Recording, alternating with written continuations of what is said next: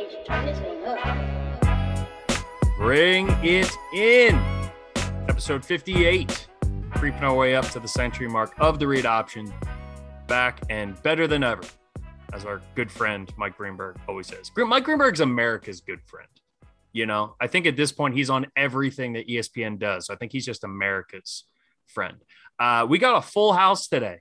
Our man Vido, after spanning the country, building skyscrapers, teaching America's youth, and honestly just being an all-around hardworking. We called you the hardest man in engineering, hardest working man in engineering. Maybe not the hardest man. Also the hardest. Might be the hardest too. Yeah. Take that for what you Vido is back, and we're super happy to have him. And our man Scotty's going through a Michael Jordan flu game right now. This is going to be Scotty's best pod ever, but he's been battling. He called out sick from work, so I hope none of your coworkers listen to the pod. So I was going to be like, man, Scott called out from work, but I heard he did the podcast. So how sick could he actually be? But both of you guys making the time for the listeners, for the fans. Pod's been doing great at Read Option Pod on all social medias. How are you, gents? It's great to see both of you on a Zoom screen again. It's been a couple of weeks since we've had the whole crew back. Yeah, man, I'm glad to be back. Like you said, I was a lot of travel last week. There was a moment when I was in Chicago flying to Cleveland, and I got a notification on my phone to check into my flight from Cleveland to Philly the next day. And I was like, God damn it, I'm not even there yet. Like that was my week last week. Happy to be in one location. Well, two, I'm flying once this week, which is good. Only once. And so Phoenix, Chicago, Cleveland, Philly, all in a week. That was all within 48 hours, 36 hours about. Yeah. Cause I did a red eye from Phoenix to Chicago, and then Chicago to Cleveland, and then Cleveland stick around for the Browns game. And then I flew back to Philly. So busy week, but it was good. It was really fun, man. And I'm just glad to be back and talk some sports, get back to into the swing of things. We did tease last week on Thursday or Friday's pod that we asked you, and it had nothing to do with work and nothing else. We were just like, we requested and demanded that Vido be boots on the ground for this game. It was not an option. There was no read option. This was a single play, one option, just a little halfback dive up the middle. Vido, you're getting your ass to that stadium. So tell us about that a little bit. How was the experience? Obviously didn't go great for your Broncos. We were all on the Broncos. We thought you were going to add a little bit of juju, but yet Case Keenum revenge game. Yeah, against the Denver Broncos. Well, their offensive line was incredible. But yeah, in terms of the environment, like you were asking. Yeah, just how was the whole experience? I mean, like, because the dog pound, to be there for a Cleveland win, I imagine, was actually pretty fun. It was cool, especially a night game, even though it's Thursday, like it's after work. The feeling was a little different downtown. If anyone has been to Cleveland downtown, it's the infrastructure is well built in terms of like they have bigger roads than they really need. And the population in downtown's gone down, obviously with COVID, like offices aren't fully in, but around 5:00, it's not even too busy. But like on a football day, on a Sunday, even like that place fills up. It gets jam packed. You can't go anywhere. They block off streets and parking and everything like that. So it was really cool to see at night, like that to happen early. That was like 5-6 o'clock. Everyone just stayed downtown. No one went home. Everyone just stayed there and hung out. And a great shout out Vocon, the interior designers on a building I'm building, and they this company, man, they put on a tailgate. I've been to some tailgates. I've been to 2 Penn State tailgate of the years. I've been to multiple stadiums, even in like Southern California, which is I know not known for its tailgate scenes, but like even Penn State, Ohio State, Michigan, been around a little bit. The Browns Vocon tailgate was the best tailgate I've ever been to in my life. And I'm sorry, Harmons, if you're listening, but they had 2 brick oven pizzas roll in on trailers. Wow. They had a DJ. They had a full bar that rolled up. It was incredible. And there were multiple setups like that. It was like a company sponsored thing. They do it once a year, but it was seriously so much damn fun. Beer pong ran the table, never lost. Shout out your boy. And just like represented Read Option Pod as best I could. But no, it was an incredible atmosphere. Walking over the stadium was great.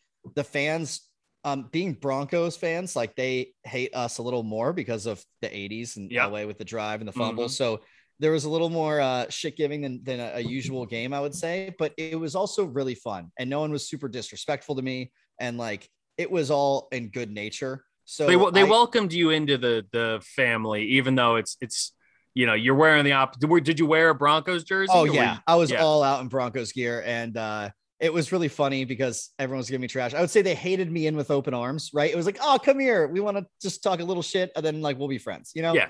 So it was a really good experience. Shout out Browns fans. You guys are pretty awesome. Gonna give you a little bit of shit, but then we're also going to give you some beer and some food and let you come in. I mean, look, this is what happens when certain fan bases, I even go back to like, the Raiders leaving Oakland. Like there are certain fan bases in the NFL that the intensity of them does rival a lot of college tailgating, a lot of college fan support. Right. Yes. And we've been at the, unfortunate side that a lot of those fan bases have struggled. The Browns are one of those teams, they didn't win a playoff game for 27 years and didn't make the playoffs for 18 years or however long it was in between playoffs. And now that we see the Browns going again, like they have a full percussion, band that goes around playing everything that are awesome. It's like 40 people, all with cymbals and drums and snares and everything going off. Like, and they're really, really good. And those are some of the things we lack when, fan bases, when certain teams don't necessarily live up to the expectations that the fan bases have. But once they get rolling, it's as good as anything, man. Cleveland fans, you got a lot of Ohio State, crossover there with a lot of Cleveland Browns fans. And, I think, look, the Browns obviously are in a weird spot, but that was a huge win on Thursday night. We can get into some of that game here as well. Going into it, obviously the big headline, Baker Mayfield wasn't able to play. He's somehow made his torn labrum and his non-throwing shoulder even worse. He fell on it 2 weeks ago in the worst way possible. In that game against, I think it was Arizona that they ended up losing to. And Case Keenum comes out and does a really good job, but the story wasn't even Case Keenum, it was Dearness Johnson. Undrafted kid out of South Florida, puts on an absolute show. Joe Buck and Troy Aikman were loving this guy was out on a fishing boat in Florida going after mahi-mahi, for work, not even for like, hey, let's go catch some fish on this guy's nice shit. No, he was like working on a fishing boat before he got the call to go to the, I don't know if it was I think it was the AAF or the XFL. Yeah. It was the AAF because I remember seeing leading up to the game, you wrote a letter and sent it out to each of the Alliance of American Football teams. It's crazy. I'm partial to the Hot Shots, the Arizona Hot Shots. My coworker, Rick Neuheisel, was the head coach of the Hot Shots. So we were locked into that during the days of the AAF, which was short-lived to say the least. But it's cool to see, guys have gotten opportunities. We've seen guys like Garrett Gilbert, who's one backup quarterback for the Los Angeles Rams, right? We've seen a lot of guys kind of make their way through. And I mentioned this when they lost that game to Arizona about the Browns. The Browns have, when healthy, the best offensive line in football. And in that game against Arizona, they were missing both of their starting tackles and one of their interior offensive linemen as well. And it was evident, they weren't able to really do much. And Kareem Hunt was diving over people and hurling people until the point where he ends up straining his calf. And luckily for him, he's not done for the year. It's not an Achilles like what it looked like at first. But when that Browns team has that full offensive line, and this goes to show you the value of having those big uglies up front that can really change games, it takes games over completely. And Cleveland definitely did that on Thursday night, even with a backup quarterback, even with a backup running back. Yeah. I mean, I got to say it was a very impressive game from an offensive line standpoint. They had push all day. They were running all day. They were forcing our players in the secondary to make tackles. And like, it was just a really impressive display. I couldn't believe that Denver had any business being a part of that game, being close in the fourth quarter. But shout out, by the way, shout out to my boy, Johnny Stanton. Caught the touchdown pass at the end. He went to my high school. He's a quarterback. Yeah. Great dude. He was Grant Calcaterra's quarterback. He played at Stanford and he bulked up, man. He's playing fullback now. So that's pretty awesome. He was pretty athletic. And anyway, I'm sorry. No, Johnny Stanton was, was he Grant's or was he before Grant? He played at, he did play at SM, but I think he might've been right before Grant, but either way, great kid. Really, really proud of him for like going from a quarterback and working your ass off to put your body in shape to be a fullback and to play and to catch a touchdown in an NFL game. Good for him. Absolutely. So before we move on to the Sunday games though, Vito, we do have to bring up the bet we made before the season. We have to check in because after starting 3-0, yeah, we felt very confident about the Broncos and for forgive me if I forget, because I know I did this the second time we brought it up. I know I wrote it down somewhere, so I will go back and double check. But was it double-digit wins? Was that the number? We had to get to double digits? Yes. Okay. So. Well, we will say double digits for the bet. It may have been 9. It may have been winning record, but let's go with double. And it was either double digits or like 11 or 12 wins, but I think it was double digits. I think it was double. And so right now, after starting off 3-0, the Broncos have reeled off 4 straight losses. So sitting at 3-4, the remaining schedule right now, they'd have to win 7 more games. And this is what they have left on their schedule. They have Washington, which at home, which is definitely a winnable game. Mm-hmm. At Dallas, probably not winnable. Home against the Eagles, definitely winnable. Home against the Chargers, probably a loss. At Kansas City, we'll get into the Chiefs later, but no idea what to make of the Chiefs right now. Then you have Detroit, Cincinnati, Las Vegas, Chargers, Chiefs. I'm not sure if I'm seeing 7 wins out of that group. I don't think I am either. Like, I got to say, this team, like, I think it had to do with, especially with the Raiders and how they're playing. I think when I looked at this early, I thought those were 2 wins, and I thought we get 1 against the Chargers. I don't know if we get any against any AFC West opponents. Maybe we get some against the Chiefs after what we've been seeing. But, man, I have faith that our team can turn it around. Maybe Judy gets healthy. Maybe we get some of these weapons back out there and we can spread it around a little more. But, I mean, I can't tell you. There were times in that game on Thursday where I was yelling for Drew Lock. I love Teddy, but he's just not pushing the ball. He's not doing anything to force the offense, and we don't have the push on the line. You have to have a guy who's willing to take a shot. And the most frustrating thing is you have him in there so he doesn't turn it over. He throws a pick in the red zone that Drew Lock would not have thrown. Drew Lock would have rocketed that thing and not thought twice about it. Teddy double pumped and then threw it, and it was short, and he got picked. It was an easy interception. So I think there was frustration watching that. If this continues, if Teddy plays like this, there's no chance we have at getting to 10 wins. But I think we have to either turn around or we might have to switch back to Drew Lock if it keeps going this way. 4 in a row is bad, and the offenses look bad in each of those games.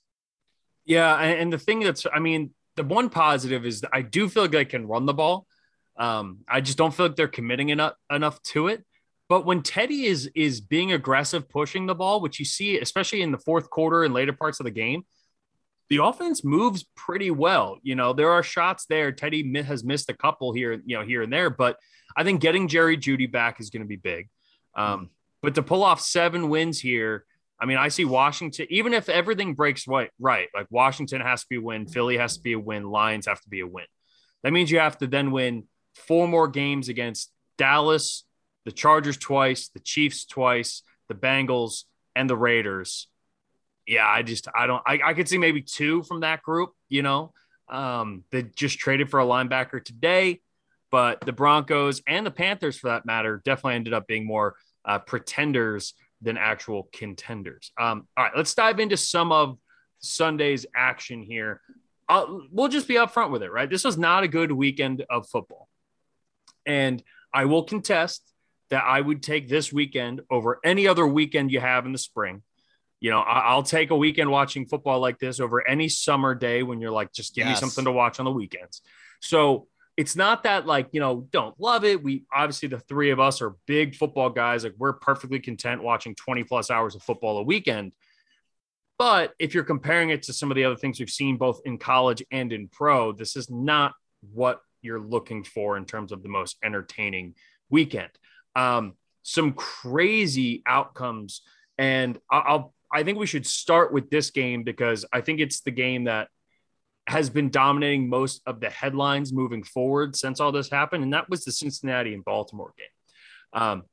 I got to give a massive shout out to our man, Scotty, because almost 3 weeks ago, 2.5, almost 3 weeks ago, Scotty said on this podcast that Cincinnati was the best team in the AFC North and that Joe Burrow was the best quarterback in the AFC North. And I'm not yet going to say that Joe Burrow is better than a proven MVP and a guy like Lamar Jackson that we've seen do unbelievable things, though Lamar Jackson is hard to compare to any quarterback in the NFL because he's so uniquely talented. I think the Bengals and the Ravens are pretty similar teams in terms of their upside.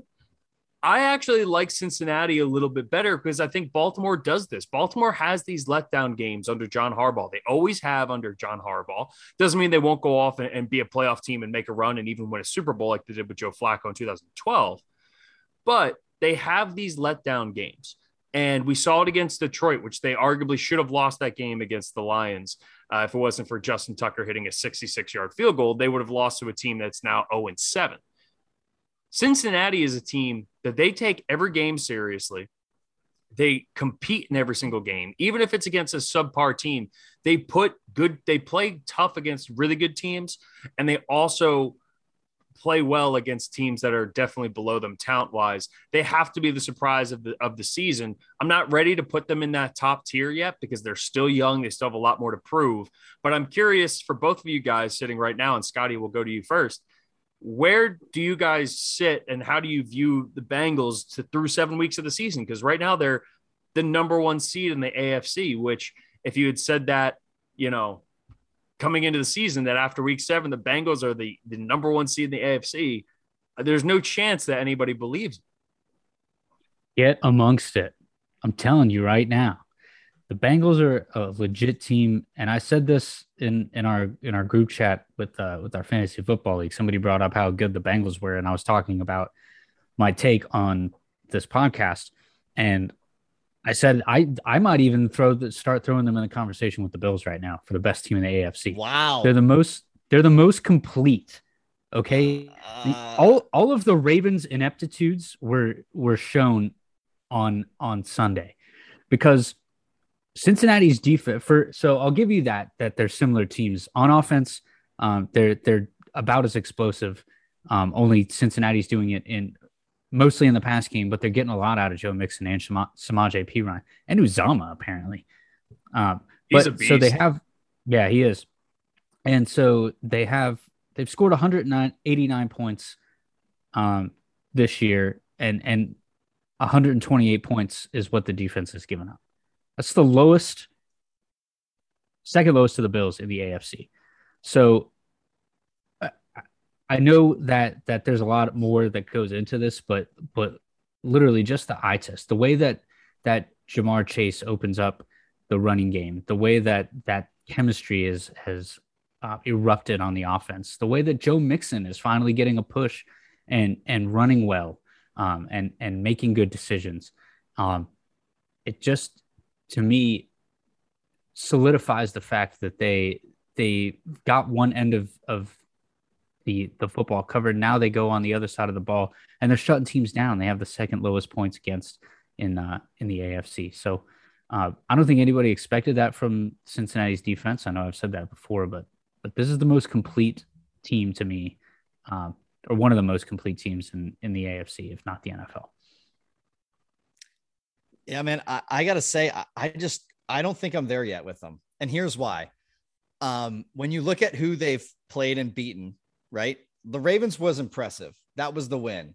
But outside of that, they beat the Lions, the Jaguars, the Steelers, and the Vikings. I don't think anyone's saying any of those teams are on fire, especially the Steelers at the point when they had that 4-game slump. They've lost to the Packers and they lost to the Bears. They lost to the Bears in week 2. So we got to remember that. And they're upcoming, they play the Jets. So, I mean, they're going to continue the streak. Hopefully. I mean, if that would be like the biggest upset, but they're probably going to beat the Jets. And then the week after that, and hopefully we'll see where Baker's at and what's going on and everything, but it's the Browns and Bengals Sunday, November 7th. And I'm really excited to see what happens there. After that week, they have a bye week.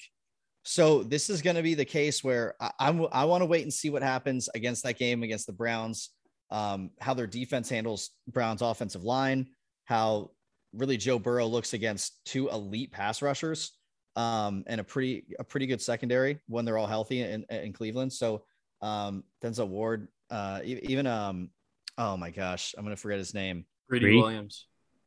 Yeah. And I just want to see how they're looking against a formidable team. I just don't think they've played that many formidable teams. And I think the Ravens are too inconsistent of a formidable team, if that makes sense. They have a very high, but their low is pretty bad. So I want to see them against someone a little more consistent, like Cleveland. I mean, I do agree with you, Vito. I would say I'm probably somewhere in the middle between the two of you. I'm not quite ready to say I think they're the best team in the AFC, but I think they're pretty damn close. Got to remember, too, if Zach McPherson hits that field goal from, 52 yards, whatever it was, against the Packers in that crazy game with all the missed kicks, they beat the Packers in regulation. Otherwise, they end up losing in overtime. And there were all these missed kicks going back and forth, and he missed that kick by all of a foot. So if the Packers are as good as many of us think they are, which is one of the top, probably 4, maybe 5 teams in the NFL, if not even higher than that, then they're right on par with them. And yes, they played them at home, but to go to Baltimore, that's a tough place to play. That's a tough stadium. That crowd gets really talked about crowds at the beginning of the pod and how invested they get. Baltimore has some rowdy fans. And to do that in Baltimore in a divisional game, to absolutely break the doors off of them. Jamar Chase is obviously the guy that needs to be talked about. 8 catches, over 200 yards. He had, 2 touchdowns. Jamar Chase is an absolute freak. He's on pace to absolutely shatter Randy Moss's rookie record, which is long thought to be one of the most unbreakable rookie records of all time. And he's about to shatter that by over 200 yards in 16 games, by the way, not including the extra game, including if you just average it on a 16 game schedule. He is on pace to break Randy Moss's rookie record, which is unbelievable. He has been in a revelation, and when we go back to when we were talking about the draft and everything else, this is the reason why I was so high on this guy, and for as much as I like Devontae Smith and Jalen Waddle, who have both looked honestly pretty good, they're just being completely overshadowed. Jalen Waddle and Devontae Smith have both been better than Jerry Jeudy and Henry Ruggs were last year, and even CeeDee Lamb to a certain degree. But Jamar Chase is setting the bar so high for rookie wide receivers this year that it's just tough for teams to compare. I'll say this. Joe Burrow is a guy that I just never feel comfortable betting against. I see him so in such a high light as a leader. He's Joe Cool. He really just is a unique person. And the arm talent's not special, but he's athletic enough, the way he can move around the pocket. Joe Burrow is going to be, and this is all, by the way, just a couple weeks, not even a year removed from shredding everything in his knee.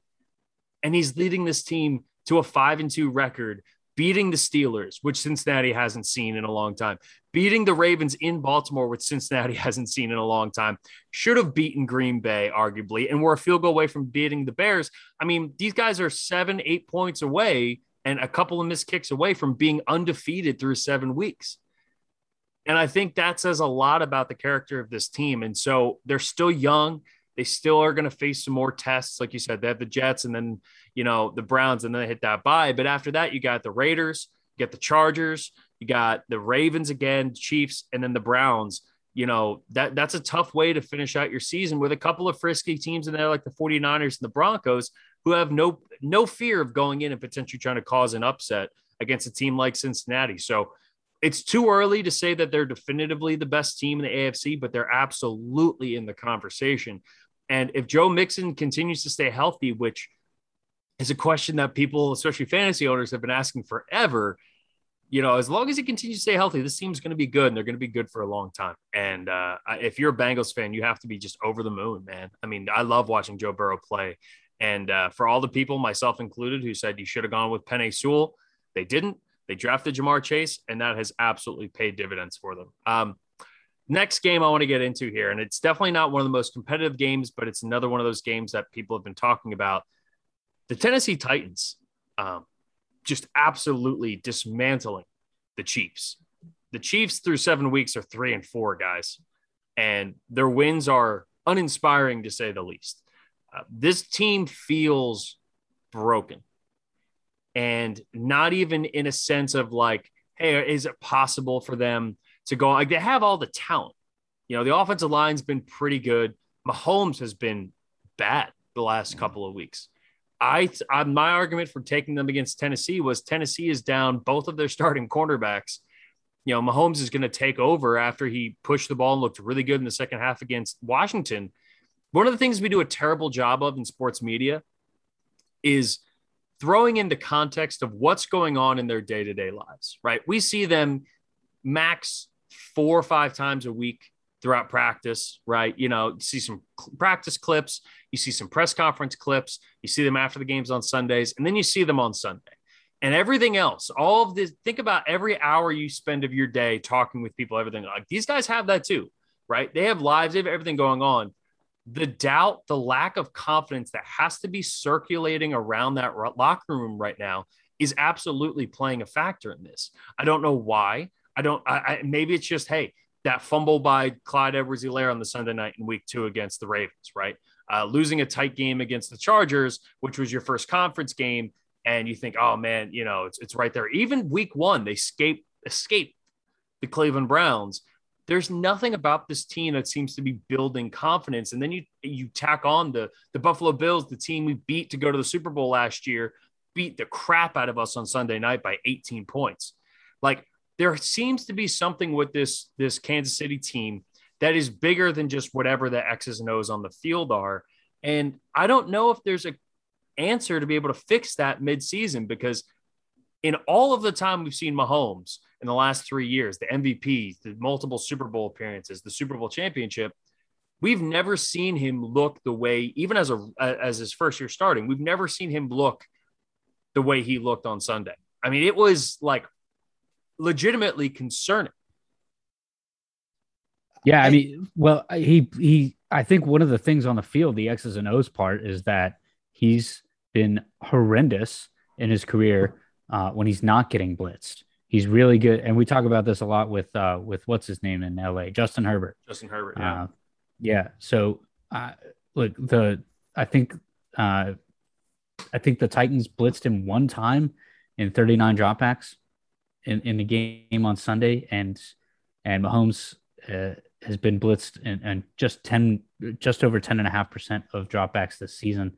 He's thrown 30 of his 33 career interceptions when the defense is not blitzing, and 6 straight games with an interception too. So something's going on between in the 6 inches between his ears, and I don't know what it is, but if it is what I think it is, and I mentioned this last week, is that teams are starting to catch up to some of the scheme, and you figure out that you on defense you don't have to blitz Patrick Mahomes to be successful against him.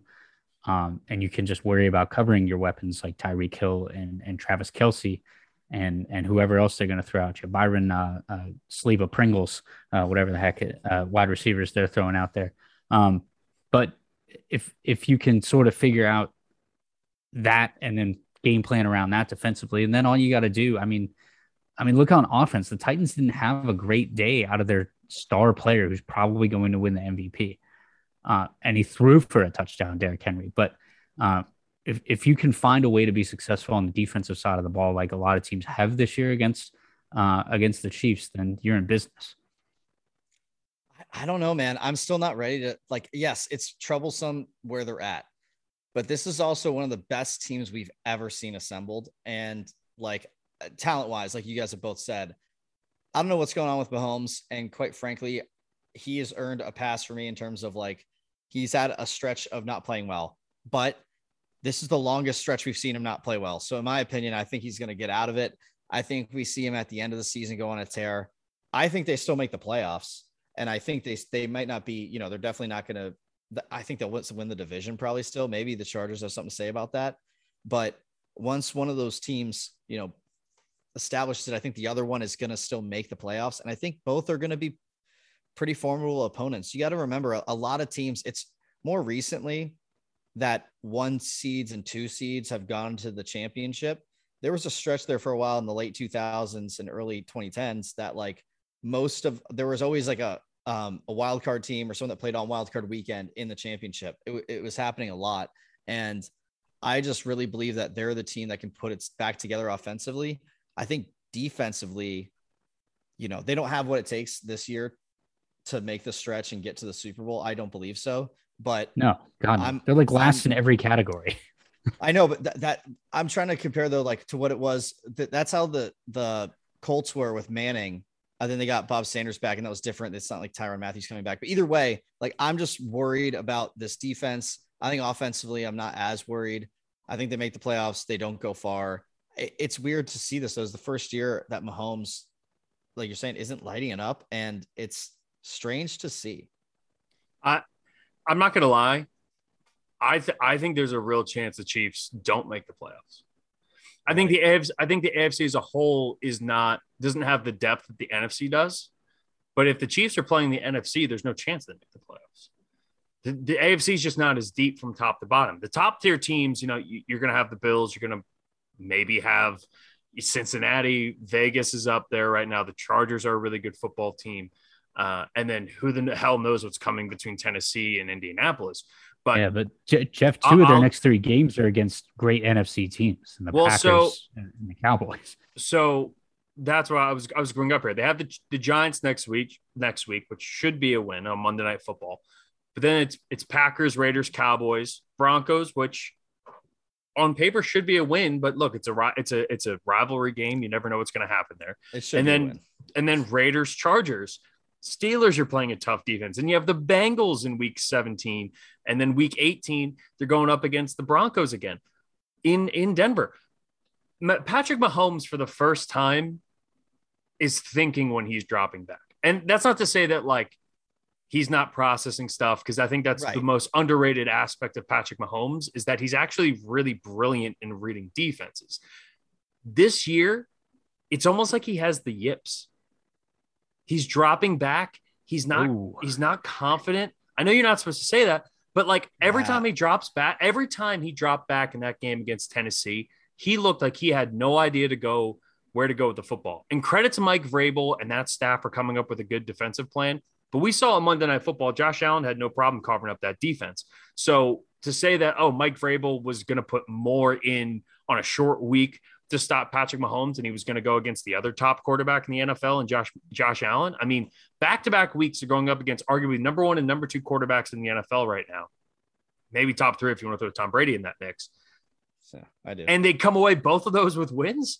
I mean, that's impressive coaching, but also there's just not the confidence. And I don't know if it's, he's throwing some interceptions. He's hesitant on some of these throws. He was pure gunslinger and making the best decisions. And I feel like this is a reset year for Kansas City. This defense historically is one of the 3 worst defenses since the year 2000. Think about how bad that is. We're talking about 21 years of football. And this is one of the 3 worst 0-16 game or team thrown in there too. Multiple 0-16, the Lions and the Browns, right? And this defense is worse than all of it. And now it's seeping into the offense because Mahomes has put so much on his shoulder. He got picked off and turned the ball over a couple times, particularly in that Ravens game when he was trying to save the ball and flip it at the last second and be the hero like Mahomes does. I think there are some serious issues here. Their 2 best weapons on offense, Kelsey and Hill, are both banged up and have been banged up for a couple of weeks. I mean, out of all the wide receivers last week against Washington, Tyreek Hill went on the 3rd least amount of routes as a wide receiver because he was banged up. He still ended up having a big impact. But to think that you're going up against a pretty mediocre defense in Tennessee, who ranks in the bottom 3 in the NFL when it comes to pass rush win rate. And they disrupted Patrick Mahomes time after time, and Mahomes is holding onto the ball way too long. I think there is something seriously broken on that team right now. And I might be going out on a limb, and I know, or maybe I'm feeling like I'm a shock jock right now, just first taking it and just saying, the eye test, the sniff test, as we've talked about in the past, this team smells like, you know what this team smells like? It smells like when you have a gallon of milk and it's like 2 days past the expiration date. And you're like, still drinkable, but like, I probably can drink this, but is it going to make me throw up in an hour? That's the vibe I'm getting from Kansas City. Doesn't mean that you could drink that milk and be totally fine afterwards, but you totally could. Saying that, Kansas City absolutely has the talent to be able to go, but there's so much on Mahomes right now because of how bad that defense is that I think it's compounding on top of this inconsistent play we've seen from him. I think he's got a little bit of the yips, and that hit he took at the end of the game that I thought was literally, I can't believe his neck didn't snap. It was honestly as scary of a hit as I've seen in a while in the NFL. And luckily he cleared concussion protocol and he should be fine for Monday night next week. But Sheesh. That was ugly. All right, those are the two big storylines. So we can rip through some of these other 1:00 games a little bit quicker. I just want to take time on those two in particular because I love those teams, all the matchups, everything in there. And the one thing we didn't hit on there, which we should, is Tennessee has an ability to come and play up for games, and I think that's a Mike Vrabel thing. Derrick Henry, that touchdown pass is the closest thing I've seen to like a Heisman moment in the NFL, where it's like, hey, he's not having his best day, but look, he still popped that. So your call for maybe being the MVP is right on, Scotty. I mean, this is a guy who's probably going to get close to, if not break 2,000 yards for the second consecutive season. No other quarterback has really stepped up to this point. Josh Allen's been really good, but are you really going to give him the MVP right now? I don't know. If the season ended tomorrow, I think Kyler Murray's probably number 1, and 2 and 3 are probably Derrick Henry, Dak Prescott, Josh Allen in that order. I think Tom Brady's up there.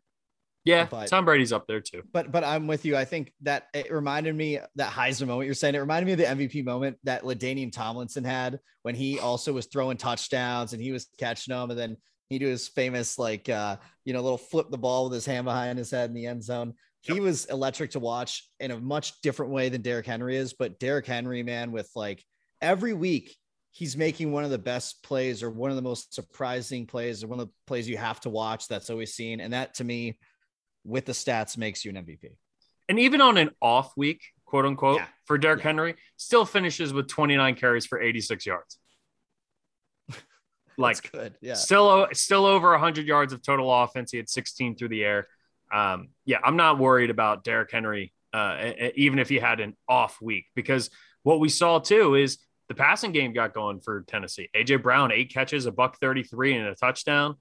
And Tannehill's doing a really good job of spreading the ball around. And one of those touchdowns, he kind of took there from Tannehill, ran it in rushing, kind of stole that from Derrick Henry. But yeah, this team, Tennessee, like I said before, Tennessee can beat anybody, but they also, remember, we're 2 weeks removed from them losing to the New York Jets. So take that for what you will.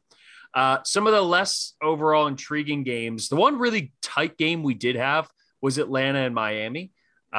I had a vested interest in this. I had a 5-leg parlay that I needed the Falcons to hit. And our boy, Younghoe Koo, comes up with a big hit at the end. I think the Falcons, I think we know what the Falcons are, right? The Falcons are a team with a veteran, former MVP quarterback who's going to make a lot of really good plays, keep you in games. They have Kyle Pitts is so far statistically the best rookie tight end we've seen. In a position that's really difficult to do that in. And he's really come on the last couple games. Miami in a tough spot, didn't get the bye after going to going to London to play the Jaguars and losing that game against Jacksonville. Normally they give the bye. They didn't. That's why I switched my pick to the Falcons there at the end. And I'm glad that I did. The Falcons are who we thought they are, right? They are going to win some games. They're going to lose some games. They're going to probably end up with 6 wins on the season. They're not a good team, but they're not a bad team. They're 500 right now. They're 3-3. Miami, on the other side, Miami is proving to be a bad football team. And I honestly, for as bad as they've been, if I'm a Miami fan with all of the Deshaun Watson trade rumors and everything that's circulating right now, Tua showed some life on Sunday. Some life I didn't think he had in him, and he played pretty well. I'm not gonna lie. 4 passing touchdowns was an impressive day from him, but the defense is bad, even with what they're supposed to have the best cornerback duo in the NFL, and they're getting lit up by Calvin Ridley and Russell Gage for deep balls. The Dolphins have a lot of problems, and as an Eagles fan, who we get their first round pick next year, which right now would be the number 2 overall pick. I'm happy to see it. But for a team that we had high expectations for coming into the year, Brian Flores, great coach, as we all kind of thought after the fact that they kind of scrambled and almost made the playoffs last year. It's been a disappointing season, to say the least, for the Dolphins. Yeah, but I'm with you. I think not all hope is lost, right? I do believe in their coach. I think they have a long way to go. I don't think Tua is the guy still by any means, but I think when you look at this team, what you're going to see is a team, I feel like, trying to get back to their form last year, especially defensively. They're not there. They're just not the same. Same with offense. It's like one of those years that you're not going to have a great year, but you don't feel like your team's in shambles and needs to rebuild almost. Like it's somewhere in between. Yeah. And on the Falcons side, it's like, I feel like it's almost, they put so much duct tape on the sinking boat. Like they had that Flex Seal guy in their boat and he helped them out and he's like painting over. He's like, here's Kyle Pitts. He's going to help you get receptions. No, like that Flex Seal guy's Cordero Patterson. That's who the Flex Seal guy is. Yeah. He, that's such a good seal analogy on the outside. Anyway, yeah, like I don't know what's going on, but either way, they're staying afloat and they're doing just enough. So I'm impressed with what we've seen from them, especially in the last couple of weeks. And hopefully they can keep pushing the ball. It's a lot more fun to watch their offense again. There was a time there for a while, even with Julio, it was like, this isn't fun. And now it's getting back to that way. Yeah. Yeah. It's a tale of two opposite ends of the spectrum. And you guys both hit it, is that Atlanta is mediocre at best. They don't have all the weaponry. They did draft Kyle Pitts, and he's going to grow into what I think is probably a superstar. And so they're acquiring the talent necessary to rebuild.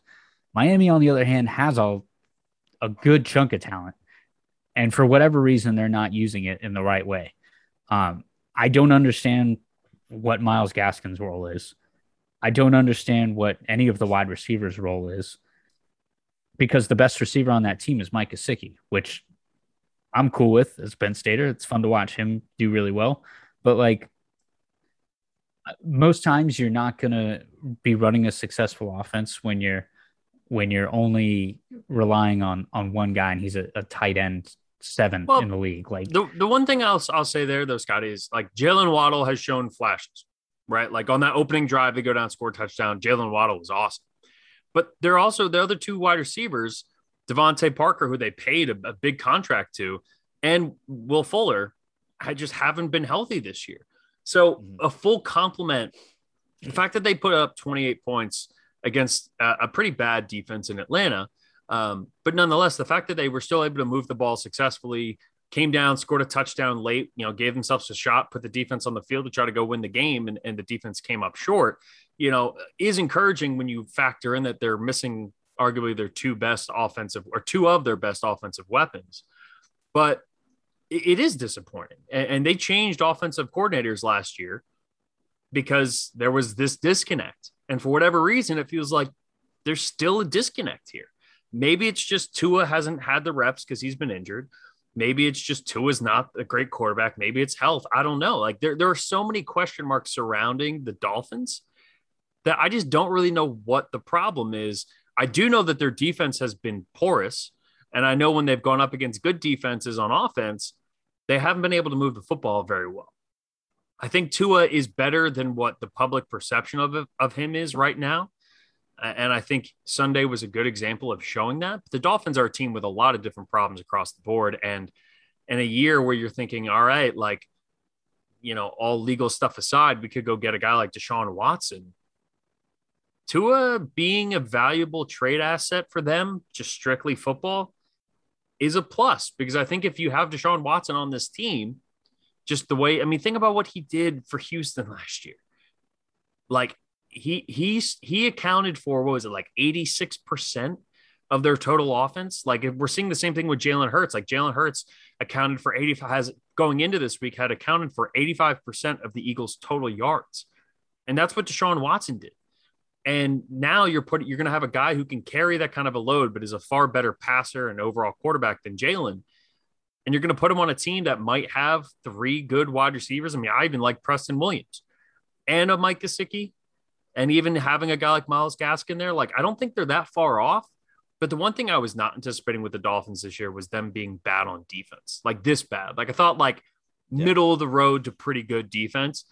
They're a bad defensive team. And the way that they let Matt Ryan just push the ball down the field 3 different times, they hit Kyle Pitts at the end of the first half, starting off first place from scrimmage in the second half. And then again, on the 2-minute drill, Kyle Pitts just breaks free and gets like a 30-yard pickup. It was easy.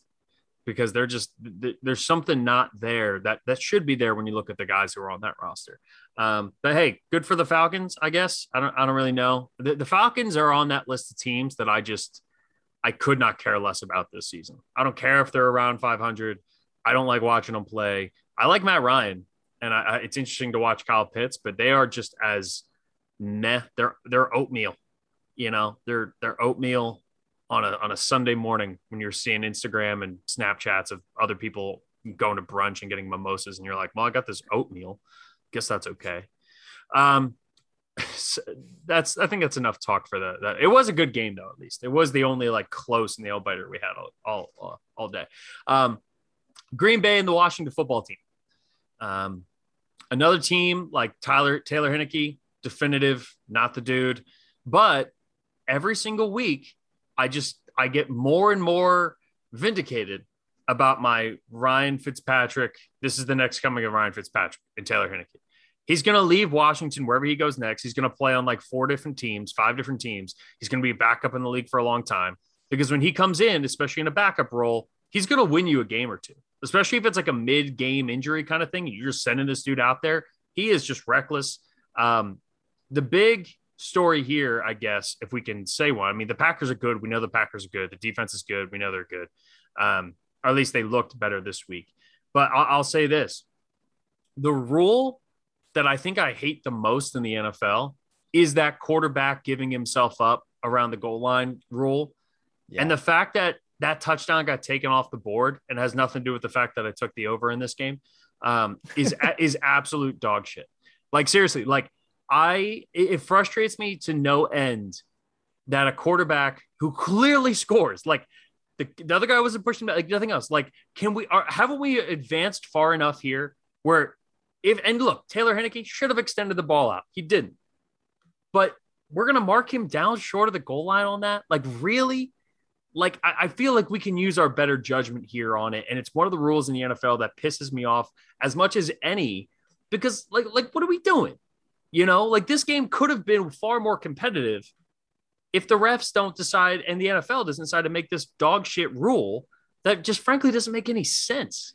I hate it, man. It's so stupid, especially when you're considering like diving forward as giving yourself up. Like, yeah, like if you're sliding feet first and you want to make that rule, I'm okay with that rule. But it's right. Like he went head first, but he kind of gave himself up. Like, what are we talking about? Like, yeah, he went head first. Yes, he was going on an angle, so it wasn't 100% 90 degrees perpendicular to the goal line. Does that mean, okay, that means he's giving himself up now? Like, are we bringing out a protractor to measure the angle in which he's diving?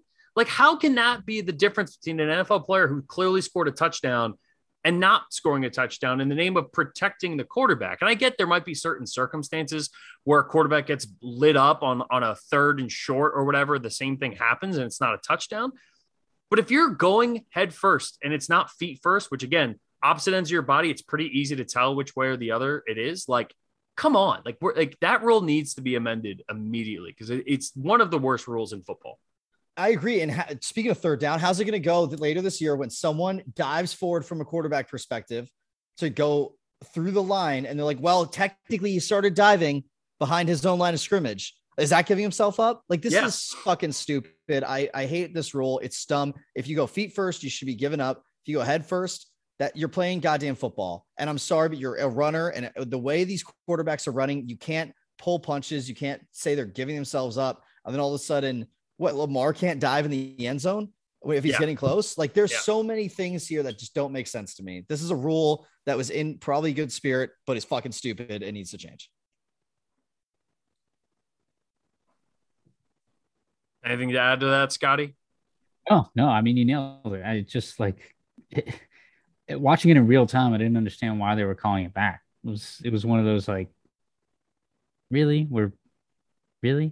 Yeah.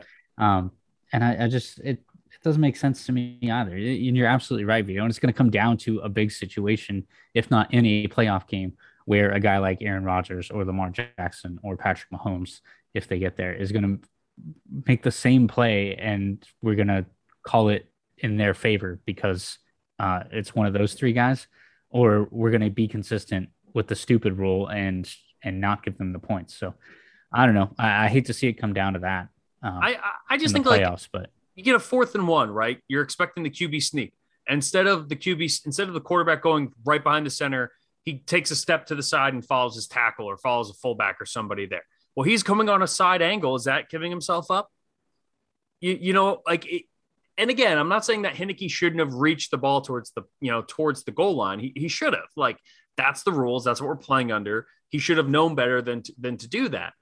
But the gray area between, like, since when is in any situation giving yourself up going head first? Like, if your head is in front of your body, you are going head first, and therefore you should not be considered giving yourself up. Unless you're Daniel Jones when you trip.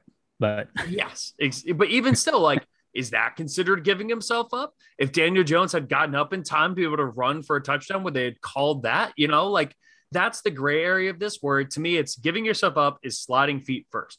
It's very simple. We see it get called every single week in the NFL. Quarterbacks who give themselves up but still take a late hit, and they call the flags because it's very clear and obvious that the quarterback is giving himself up. But like you said, Vito, this is football.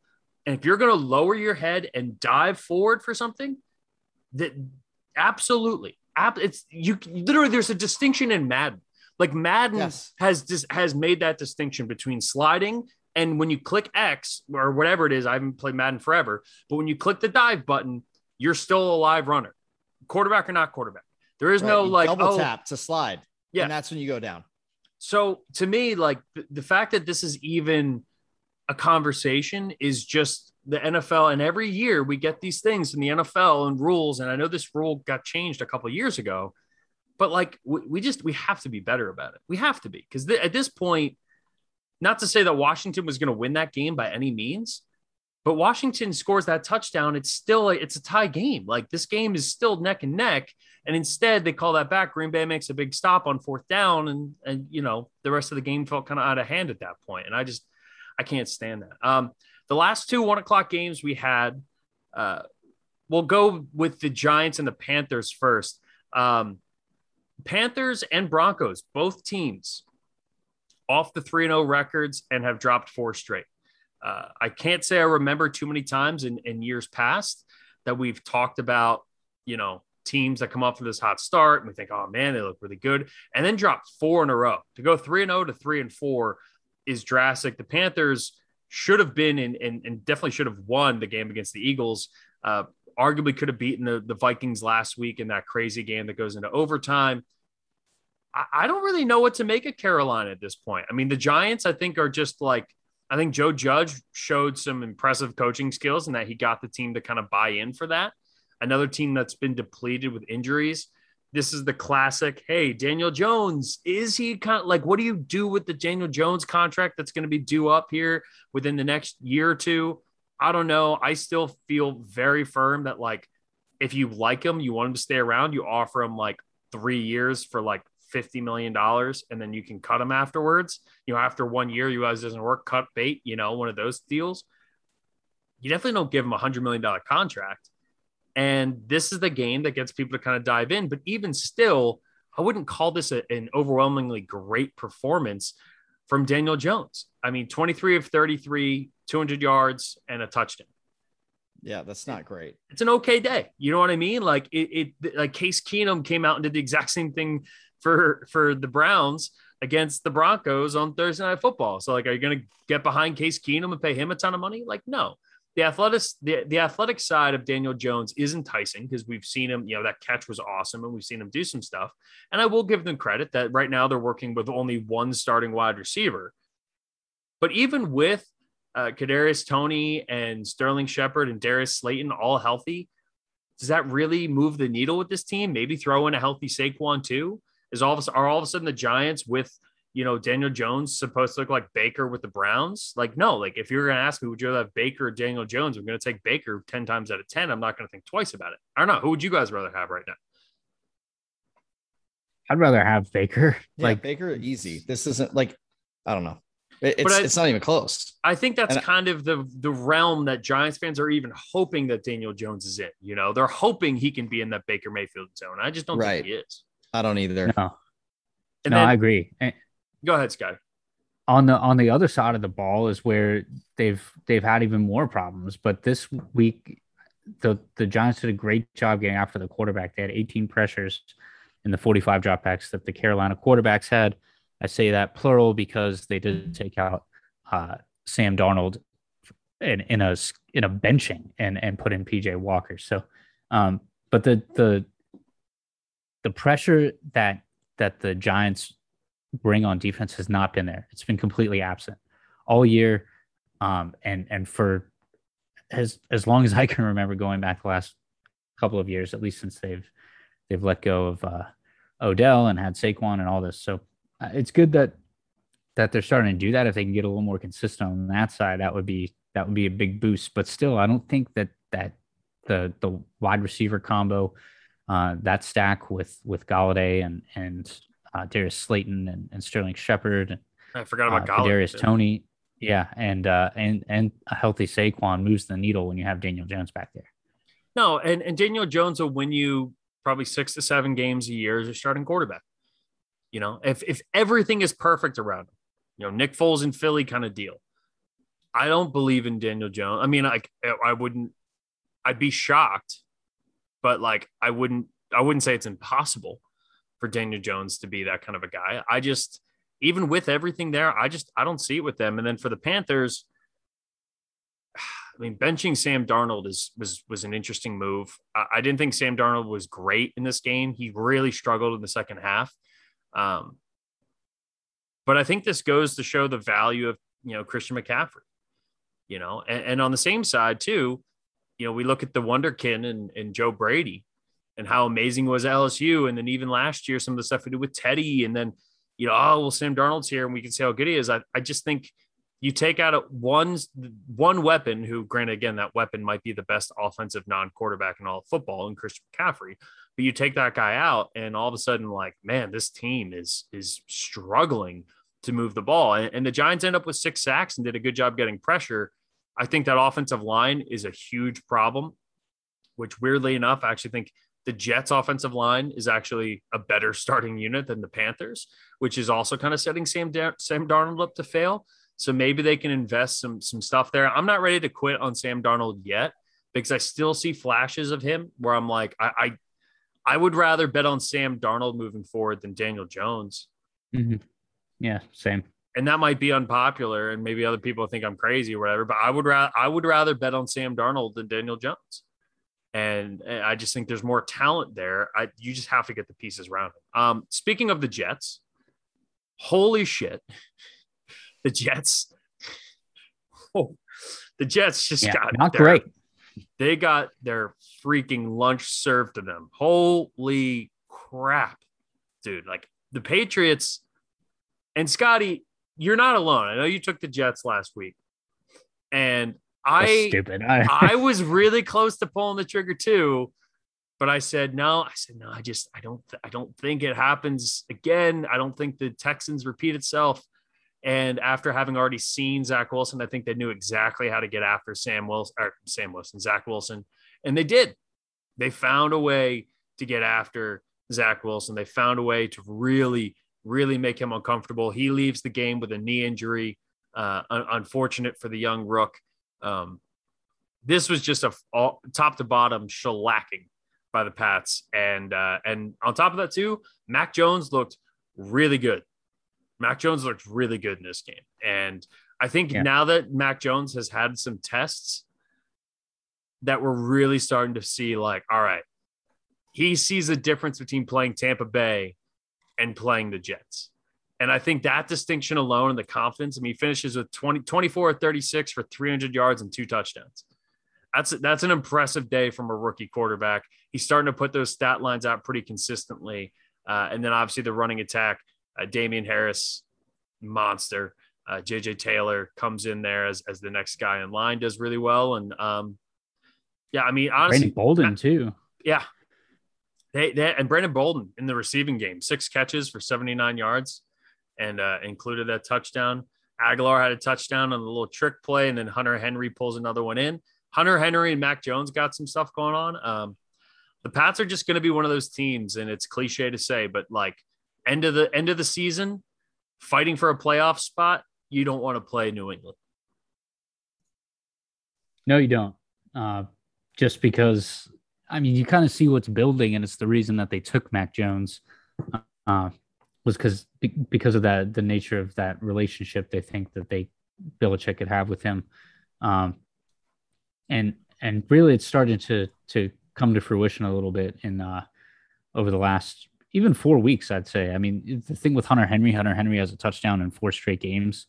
Mac Jones relying on him, but he's starting to spread the ball around a little more. He's over the last 4 games, 73.2 completion percentage. He's over 1,000 yards. He's got 7 touchdowns, 105 QBR. It's just, that's like insane numbers for a rookie. And it's insane numbers for any quarterback over a 4-game stretch. So credit where credit is due. I mean, they found their guy, and now all of a sudden they're using what they've got. They've finally, for one of the first times in forever, I feel like they have a really good grasp on the depth of that running back room, and they're using it to help not only be successful on offense, but to help kind of open stuff up for Mac Jones as well. Anything to add on top of that, Vido? Yeah, something that I was just looking at, which surprised me actually, is even in this game where they were very, very successful, there wasn't a ton of volume to the tight ends. And I just was thinking this whole offseason, as we talked about it from the Patriots, Johnny Smith had a couple catches, but I'm just like, Hunter Henry only had 2 catches for 23 yards. One was a touchdown, which is great. But I was just, as I'm thinking through this and saw the score, it was like, it was in that early window. And it's kind of that question of like, oh, did there was a lot of targets to them? Because after you see a score like that, you assume everyone got, what they deserve. But I'm still waiting, I guess, for a couple big breakout games from like Hunter Henry specifically, in terms of the volume. But hey, this is the Patriot way, right? You bring in whoever and they end up doing their part. And clearly it's just funny. I feel like they're the only team, like Bill Belichick is the only guy that would win a game, 50 with 54 points on offense. And I'm surprised at how little, I don't know, the quarter, I'm just surprised at the stats. I think even because when you see the Patriots, you see that score, you're thinking Brady slinging it. It's something doesn't add up in my brain right now when I'm looking at the stats from this game. I mean, even the time of possession was pretty even. The total yardage wasn't that crazy of a difference. It was one of those classic Belichick. The thing was just that every time the Pats got the ball, it was just methodical. It was easy. They got a ton of turnovers, which helps too, just in terms of field position. It's a weird, it's funny. You said the final score isn't necessarily indicative of what the box score, what the team stats kind of end up looking like. All right, let's move on to the 4:00 games here. We had 4 of them. We'll just get it out of the way. The Eagles stink. Nick Sirianni's not great, Bob. Stinks. Jalen Hurts stinks. The defense stinks. I saw 65 offensive plays that the Raiders have, and the Eagles played man-to-man on 5 of them. When you have one of the best man-to-man quarterbacks in football, they just played soft zone. Derek Carr made them their bitch. This Austin game Moreau did too. Yeah, this game was just bad, man. I mean, it makes you think too, if Darren Waller was healthy and played in this game, how ugly could it have been? Jalen Hurts still afraid to step up in the pocket. He's still drifting. He does it 50% of the time there's a pocket. Jalen Hurts sticks in it and isn't afraid to stay in the pocket and throws a great throw. And then the other 50% of the time, he just runs away. And I've heard a lot of people be like, well, look at all these raw numbers, Kyler Murray and Lamar Jackson, and Jalen's right up there. I'm like, those guys run as the 5th option on a play. Jalen Hurts runs as the 2nd option on a play. Yeah. And it's almost like in Madden when you have a mobile quarterback and you're like, screw it. One of these games, I'm just gonna run every play and be like, oh, drop back and nobody's open really, so run. I'm running 4 verts here. If nothing's there, then I know if the one receiver I want to throw to is not there, then I'm just gonna run and take it myself. 100%, Scotty. It's a great call. I think the play calling is still not great, even though I think it's better than maybe has been advertised. I watched a team that just looks disinterested. And the hardest part about playing in Philly as a fan, as a player is you have to care. You have to care. And I know it's a paycheck. I know it's not the same as in college where guys are playing for the love of the game and all that shit that actually I do believe is real. You have to care. It's why people are going after Ben Simmons like he's, the freaking plague. I just don't. I see an apathetic team, and in result, I'm starting to see an apathetic fan base. And when the Eagles fans start to turn apathetic, that is the worst thing that can happen to Philly sports fans. Is being apathetic, because it means that the team is so bad, the management, everything is so bad that they just don't care. And to get that fan base to not care is saying a lot about where you are right now as an organization. And I love Jalen Hurts, the person. I've said that a million times on this pod. Yeah. Vito, I don't know how long I can keep doing this, man. Like, I go into this game, I'm like, Darren Waller's not going to play. They come down the opening touchdown. And then just like that, the defense, everything else just looks terrible. I can't care about this team right now. I want to. I'm like forcing myself to care about them. And that's not good. No, it's not. But like, yes, it's not going great. Yeah, he's your leading rusher. He's your leading passer. The volume that he's carrying it, it's a lot like Tebow. Now he throws the ball better than Tebow, which is the good news.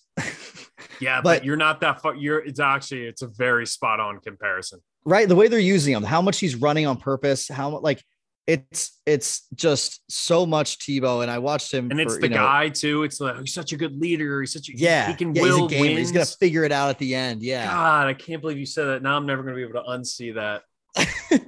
And it's wild that they still only get Miles Sanders like 6 carries or whatever. They get. So like, it's just, he got hurt. I mean, to be fair, I didn't see the whole end. Okay. Yeah. But still but the storyline even before this game. Yeah. Which, and to their credit, they came out in the opening series and Jalen Hurts was under center, which he's barely been under center all year. And he's under center. He's taking snaps. It's direct handoffs. And all of a sudden they're moving the ball. They go down like clockwork, score the touchdown. Second possession on like the third play. Miles Sanders rolls his ankle. It's not broken, but it's sprained and he's going to be out for 2 to 3 weeks. So it's like they finally did what everyone's been praying and asking and begging them to do. And it worked. But then the bigger disconcernment on the thing that just is disconcerting to me on the opposite side of the ball is the defense just letting, like, Las Vegas was 31st in the NFL in rushing going into this game, second to last. And they ran at will against the Eagles. And this defensive coordinator, this arrogant prick who I'm so over, Jonathan Gannon, who's been so convinced that him playing Fletcher Cox out of position is actually better for the Eagles than it actually is. He's a Chip Kelly guy where it's like the scheme is better than the players. And no, it's just not. Never in football, ever in a million years has it ever been proven that a coach, some egomaniac that thinks his scheme is better than putting your players in the best position to play is the right way to go. And Jonathan Gannon is a freaking clown. I don't care if they've had good performance against some teams. Those were the players making those plays. That was Darius Slay having 2 interceptions and Steve Nelson having the pick to close the game. That wasn't his freaking scheme. Those were the Jimmies and the Joes, not the X's and the O's. One of those things that's been talked to death in football circles, but Jonathan Gannon is a straight up clown. And I'm so over this dude because it's my scheme's going to work. Even though you have a borderline Hall of Fame defensive tackle in Fletcher Cox, who can still play at an elite level. And you're saying, no, we're actually going to ask you to start playing basically a 4 technique and or a head-to-head D end lined up against a tackle because it's going to free up stuff for other guys to make plays, even though we have the worst linebackers in the NFL.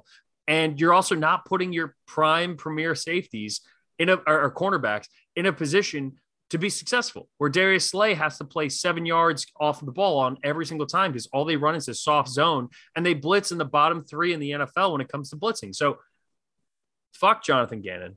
Fuck the Eagles. I can't with this team. And right now I'm praying, like, watching Carson Wentz win last night sucked, but it also was like, all right, well, if he keeps playing and stays healthy, then we get their first round draft pick. And the Colts are probably, if they make the playoffs, they'll be a fringe playoff team. So they're a fringe playoff team. We get the 20th pick. We hopefully get like a top 3 pick from the Dolphins. And then for us, we'll probably end up with like a top 10, top 8 pick anyway. So it just sucks that we're 7 weeks into the season after seeing some flashes of fight in this team. And Sirianni just looks way in over his head. And this all goes back up to Howie Roseman at the top. Howie Roseman and Jeffrey Lurie wanted a coach that they could push around because Doug Peterson wasn't taking it. Doug Peterson said, I won you a fucking Super Bowl. I get some say in what we do in the draft. And Howie Roseman, who again is an egomaniac, is saying, nope, sorry. And they fired him. And I was okay with Doug getting fired. I'm not saying I want him back necessarily because I don't think he was a great overall. I don't think he was an elite coach. I think they did catch some lightning in a bottle that year in 2017. But the front office has to change. And Howie Roseman is going to get entrusted with 3 first-round draft picks, and I don't trust him to make the right decision with them anyway.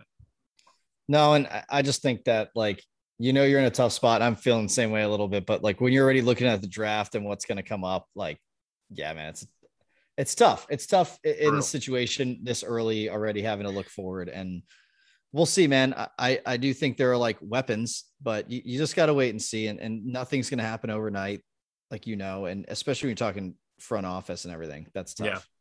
Well, I liked, and I think the Eagles should be and probably will be sellers at the deadline. And the deadline's coming up, I believe, at the end of this week. I think November 1st is the deadline. Or at least it's the first week in November. So I think we will probably see that from the Eagles. And we saw already the impact that Eagles who do have talent, how that's happened, how that's turned out in other places. And that's kind of where we'll go with our next game. So whether it's Jason Kelsey or one of these other guys who might get traded, I hope they do, because I want for those guys to get what Zach Ertz did, which is go to a 7-0 team and be the last missing piece to a really, really good football team who might mess around and end up with the number 1 seed in the best conference in football. But I think might actually end up, as long as Kyler stays healthy, as a Super Bowl, contender in the Arizona Cardinals. Dude, I mean, this team has it all. Like, I don't know where you look, where you're finding their weaknesses. I guess if Kyler has an off game and gets, run down towards like the stretch, that's the only thing that I think is going to hold this team back. I really actually do like what they're getting out of Chase Edmonds and James Conner too. Love it. I love that backfield. Oh man. It's just incredible when you look at it, like how much production they're getting. And you've said this before too. It's like, man, you really starting to realize how much linebackers respect Kyler Murray's ability to throw and scramble. Mm-hmm. Like, they're not committing to run straight forward towards the line until they absolutely have to almost. It's kind of wild to see. Yeah. And like his impact on the overall team, their defense is just so much improved from last year. Yes, they're playing Davis Mills, but still, it was pretty impressive to see what they did there. They really limited the amount of touches that the Texans even had, right? Like when you look at the Texans threw the ball 32 times, they ran the ball another 15. Like that's crazy to think about. That's how much like they really had the ball. So I don't know. I just think it's an overall really good team win again for the Cardinals. And that's the thing, is a lot of these are team wins. 100%. The Cardinals dominated time of possession in this game. Which again, for the team that typically dominates, like, and unless you're talking about just the fourth quarter, like it's usually like not quite a split because you got another team kind of coming down. Like the Cardinals are impressive on every level. They played this game without Chandler Jones, who was out for COVID. He was a COVID guy this week. And I'll say this too, you talked about linebackers there, right? You have all these weapons in their passing game. Chase Edmonds out of the backfield, James Conner out of the backfield, D-Hop, AJ Green, who made another huge catch, Christian Kirk, who had a nice game, Rondale Moore. You got all these weapons. And now you also throw in the Kyler Murray kind of screwing up the way that linebackers try to play him, right? Because you have to kind of spy this guy, but he's also so tough to catch up to, so tough to bring down. Then who's covering the tight end, which has been Dan Arnold got a nice contract this offseason. Max Williams, who's like basically like a blocking tight end, had multiple touchdown catches before he got hurt this year. And now you're putting in an absolute perfect fit in Zach Ertz, because they're not going to ask Zach Ertz to block. All they're asking for Zach Ertz is find the soft spot in zones, be a cerebral, smart football player, and get open when you can get open. And in his first game, he breaks off a 42-yard touchdown catch and run, which was an awesome play. And he adds that middle part of the field where you can still send Rondale Moore deep. You can still send Christian Kirk deep. And you don't have to rely on DeAndre Hopkins being your only middle of the field target. And now you're going to have this whole other weapon to use who you only have to throw to 5 or 6 times a game, but will completely change the way that defenses try to defend you. And so the impact that Zach Ertz is going to have on this offense is scary. The offensive line has played really, really well, which I think was probably the biggest concern of theirs coming into the season. And then defensively, they've been awesome. They've been great in every single game. And I knew the D-line would be good. I knew Zaven Collins and Isaiah Simmons would be good in that linebacking core, especially because they're just freak athletes. And I even said that. I thought Zaven Collins going there was one of my favorite draft picks in the first round last year. And he's proven to be awesome so far. And Isaiah Simmons taking that second-year jump, who was my favorite player in the draft a year before. Arizona's got a complete team. And Cliff Kingsbury comes back after missing a week. I mean, think about that too. They beat the Cleveland Browns with 2 guys who had never called plays, and Vance Joseph, being a former head coach, is the defensive coordinator, and he's scheming up. And they had 2 guys being the head coach in a game against a good Cleveland Browns team, and they mopped the floor with the Browns. And then Cliff Kingsbury comes back this week, didn't skip a beat. So yeah, the Cardinals are good. We got 3 games left here from Sunday. Lions, Rams, the revenge game for both quarterbacks. This game ended up being actually pretty interesting. And shout out to the Lions for just giving it everything they had, right? Score the opening touchdown on that great screen pass, go for the onside kick, get the onside kick. Then they come down, they get stopped. Then they run a fake punt on the same series, and they go down, they kick the field goal. Then they do another fake punt later in the game. I mean, they threw everything they had at them. I love Dan Campbell. I love the way this team fights. I will forever be rooting. I said this before. I'm rooting for the Cardinals because of Zach Ertz. I'm rooting for the Chargers because they're my side team, and I'm rooting for the Lions to get a win. That's my rooting interest right now because I can't root for the fucking Eagles. And the Rams on the other side, not every game is going to be pretty. And obviously the Lions are playing for something a little bit more than just the win. There were some other things there. I think they were trying to help out their quarterback who, if Jared Goff had gone out and win this game, like what a great story that would have been, for the guy who basically just became a castaway, who had taken them to a Super Bowl just 2 years ago, and to now kind of be like, or 3 years ago, I guess, and to now be like, Jared Goff, we'll send him to Siberia. The NFL's equivalent of Siberia is the Detroit Lions.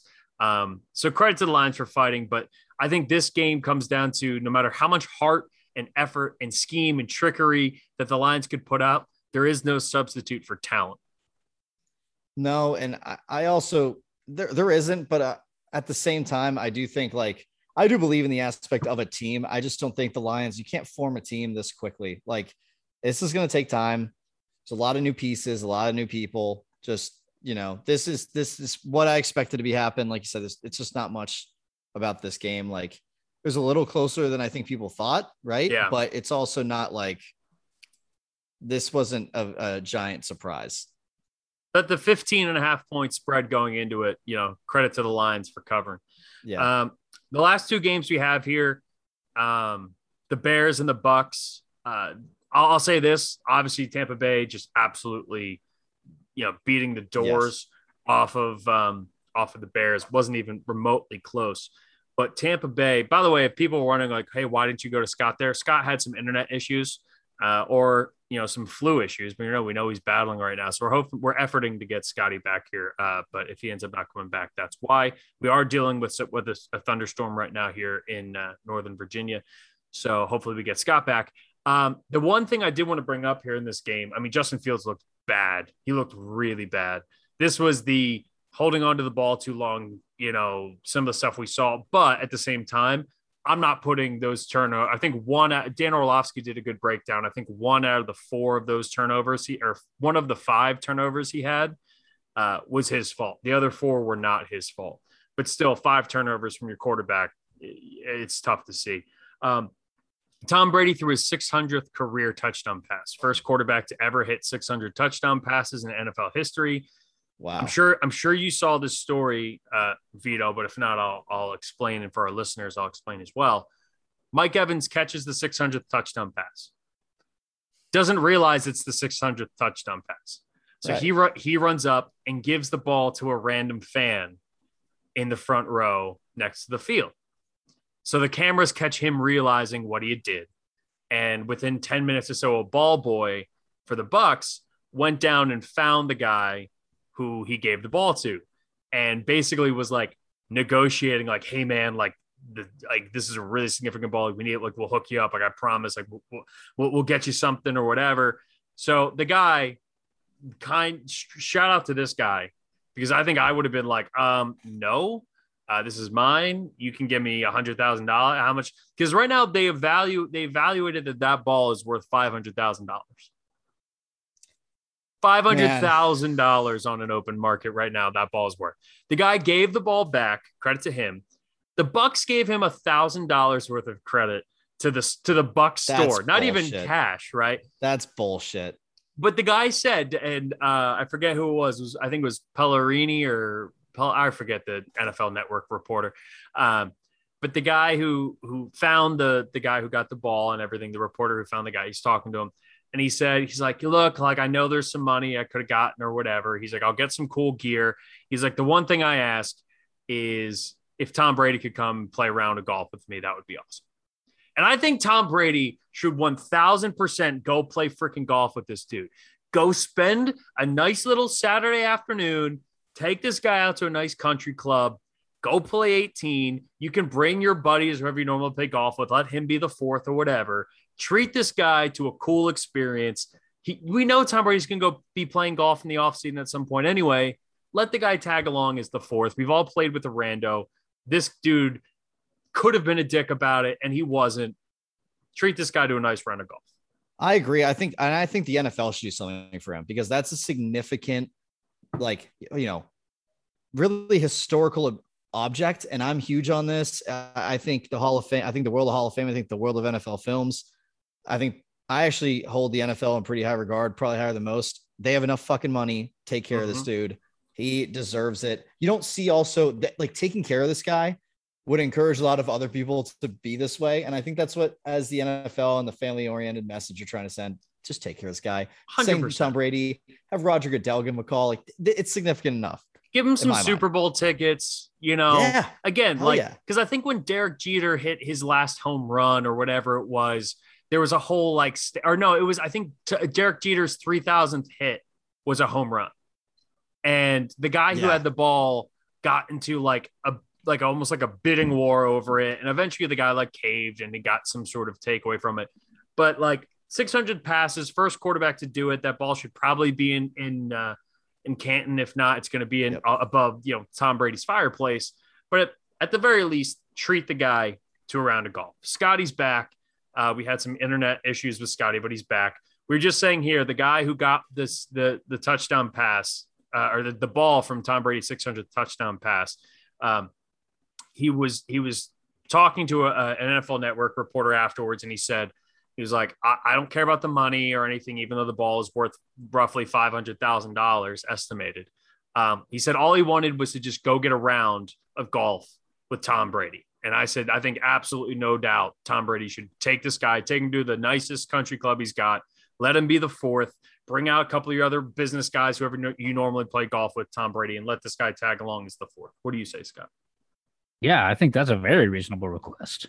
The fact that he's not out there, trying to poach. No, guys probably just talked about this because I heard some of the Derek Jeter stuff as I was coming back. But yeah, the fact that he's not trying to poach every last penny or some ridiculous request from the Bucs organization or Tom Brady himself is frankly mind-boggling, because the list is a short list of people who have accomplished that feat, and it's Tom Brady. Yeah, it's one guy. It's one guy, and the dude could have been a dick about it, but he didn't. He was a good man. He stuck by his guns, and he did right by Captain Brady there. And I think if nothing else, I think TV should I mean, what's the harm, right? Like guys like that go play golf with so many random business tycoons and people. Like this dude would appreciate playing golf with you more than any millionaire jackass CEO that he normally would play with on a regular basis. Yeah. And if Tom does go play with Gronk or Leonard Fournette or whoever, I don't know who, he plays golf with, probably Julian Edelman, let this dude tag along because it's going to mean 10 times more to that guy. And for Brady, who's completely changed his image publicly since moving to Tampa Bay as the asshole, like people didn't like Tom Brady to now he's like almost like Peyton Manning. Like we see him in commercials. He's funny. He's actually going to be on Monday Night Football tonight with Peyton and Eli. We have the return of the Peyton and Eli broadcast. Thank Tom, God. Yeah. Tom. So the guest list is Marshawn Lynch, Tom Brady, Sue Bird, and a fourth one who I'm forgetting. Drew Brees. Thank you. So like Tom Brady has completely changed his image. This would be a great way to keep on developing it. Scotty, you came back just in time to talk about your Niners. I'm leaving again. I'll say this. I don't think this game, I can't put any weight in this game one way or the other because of the weather. And no, the producer from Part of My Take, Hank, is just an idiot. He thinks that weather has no impact on whether an over and under is going to hit, and that weather is not really a factor when it comes to gambling, which is just stupid. I mean, yes, you have anomalies like this, or like when the Eagles beat the Lions a couple of years ago in a foot of snow in a blizzard game, and LaShawn McCoy ran for 3 touchdowns. You get anomalies, but primarily across the board, the numbers tell you in a monsoon and an atmospheric river, as they were calling this, it makes a difference. The Niners, Colts, both teams are dropping easy passes, fumbling balls they wouldn't have normally fumbled. I have a hard time buying into this as like, oh man, the Colts, 2 big wins in a row, they're really good. I don't buy that yet. And I also don't buy that the Niners are a worse team after seeing a game like this in that time. I mean, it downpoured rain for 4 straight hours. That was as rough weather conditions as we've seen for a long time. That's just my take on it. Scotty, I'll give you the floor, obviously, as our resident Niners fan here. It sucks to lose that game, but I think all things considered, Eli Mitchell looked good. Jimmy G had some good moments as well. It's hard to put too much on this game, but that's just me. How do you feel? Yeah, I know. I think the weather is a huge factor because one of the things that I thought about first was the way the field was. And granted, they did a really good job of keeping the field as dry as possible. But, I mean, it just did not stop raining that entire game. So to me, that immediately what you think of is, all right, who's got the better running back room? And advantage Indianapolis. Not to take anything away from Elijah Mitchell, but Jonathan Taylor is on one. And so immediate advantage there. Then you talk about our secondaries beat up. Well, yeah, I mean, Carson Wentz threw the ball deep. He had 97 yards and 3 pass interference drawn on deep balls that he threw. So that was their offense. Their offense was, hey, Carson, throw it up and underthrow it 2 out of the 3 times, and then the wide receiver is going to come back to the ball. Yeah, all this Carson Wentz love right now is pissing me off because he's looked better than he did in Philly, no question. But to take anything of that last night in that weather, wearing the glove, doing all that stuff, and be like, oh yeah, Carson Wentz, he's back. Like I was working with Brock Hewitt today, and Brock was telling me on air, he was like, Gimp, man, he's like, you must be having a rough day today. Your Eagles lose and Carson Wentz looked that good. And I kept it PG for the radio, obviously. But in the break, I said, Brock, you're an idiot. I was like, you're a damn idiot if you think that last night proves anything about Carson Wentz. And he laughed, and he was just giving me some, tongue in cheek there. But the Niners, the defense played, I think, better than what the score shows. And this is just a weird game to try to figure out because of the weather. Yep. And for, we talk about Carson Wentz showing flashes of brilliance and then 2 or 3 games of just complete mediocrity, if not worse.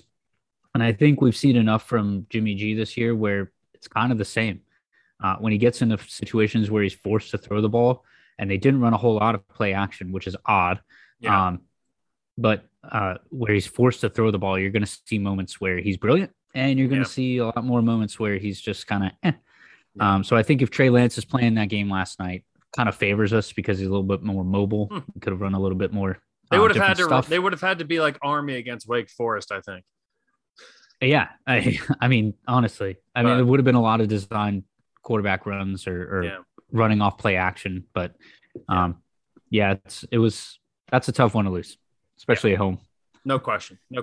All right, so we've gone long here with our NFL stuff, but I think we're hitting the point now where, like, look, some of these games aren't going to be as meaningful, so we will, kind of rush through some games quicker. But we're starting to talk about more of the storylines. We're starting to talk about more of the impact that it has behind it, which we've kind of been doing with college football the last couple of weeks with, college football playoff impact and some of that stuff, which is a really exciting and fun part of the pod. But it will mean that some of how we do the pod will start to adjust a little bit, where it's less going through every single game and breaking it down, but rather talking about kind of the implications as we progress through the rest of the regular season. All right, let's take a quick break. We're going to come back. I know you boys don't want to, but we got to talk about what happened on Saturday and some of the other stuff here going on in a college football weekend that is, I'll be honest, it's one that we'll probably forget by the end of the season. Not you guys, me. You guys will remember this one because that was a tough loss. But I'm going to be nice. So we'll get to that. Penn State's interesting Saturday afternoon and more on the other side. If you hear me laughing as we're coming into this, it brings me no joy to have this conversation with two of my best friends, two of my pals, who are diehard Penn State fans. And look, we're going to get into some of the other college football stuff. Again, this is a very non-eventful weekend. And everything I say, I think just sounds like I'm being a sarcastic asshole.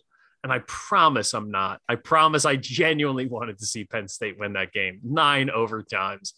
That game was like it was like getting your teeth pulled, man. Like, even as a guy who had no dog in the fight, I just wanted my boys to be happy. I was still sitting there in pain watching these two offenses who were like begging the other team, please beat me.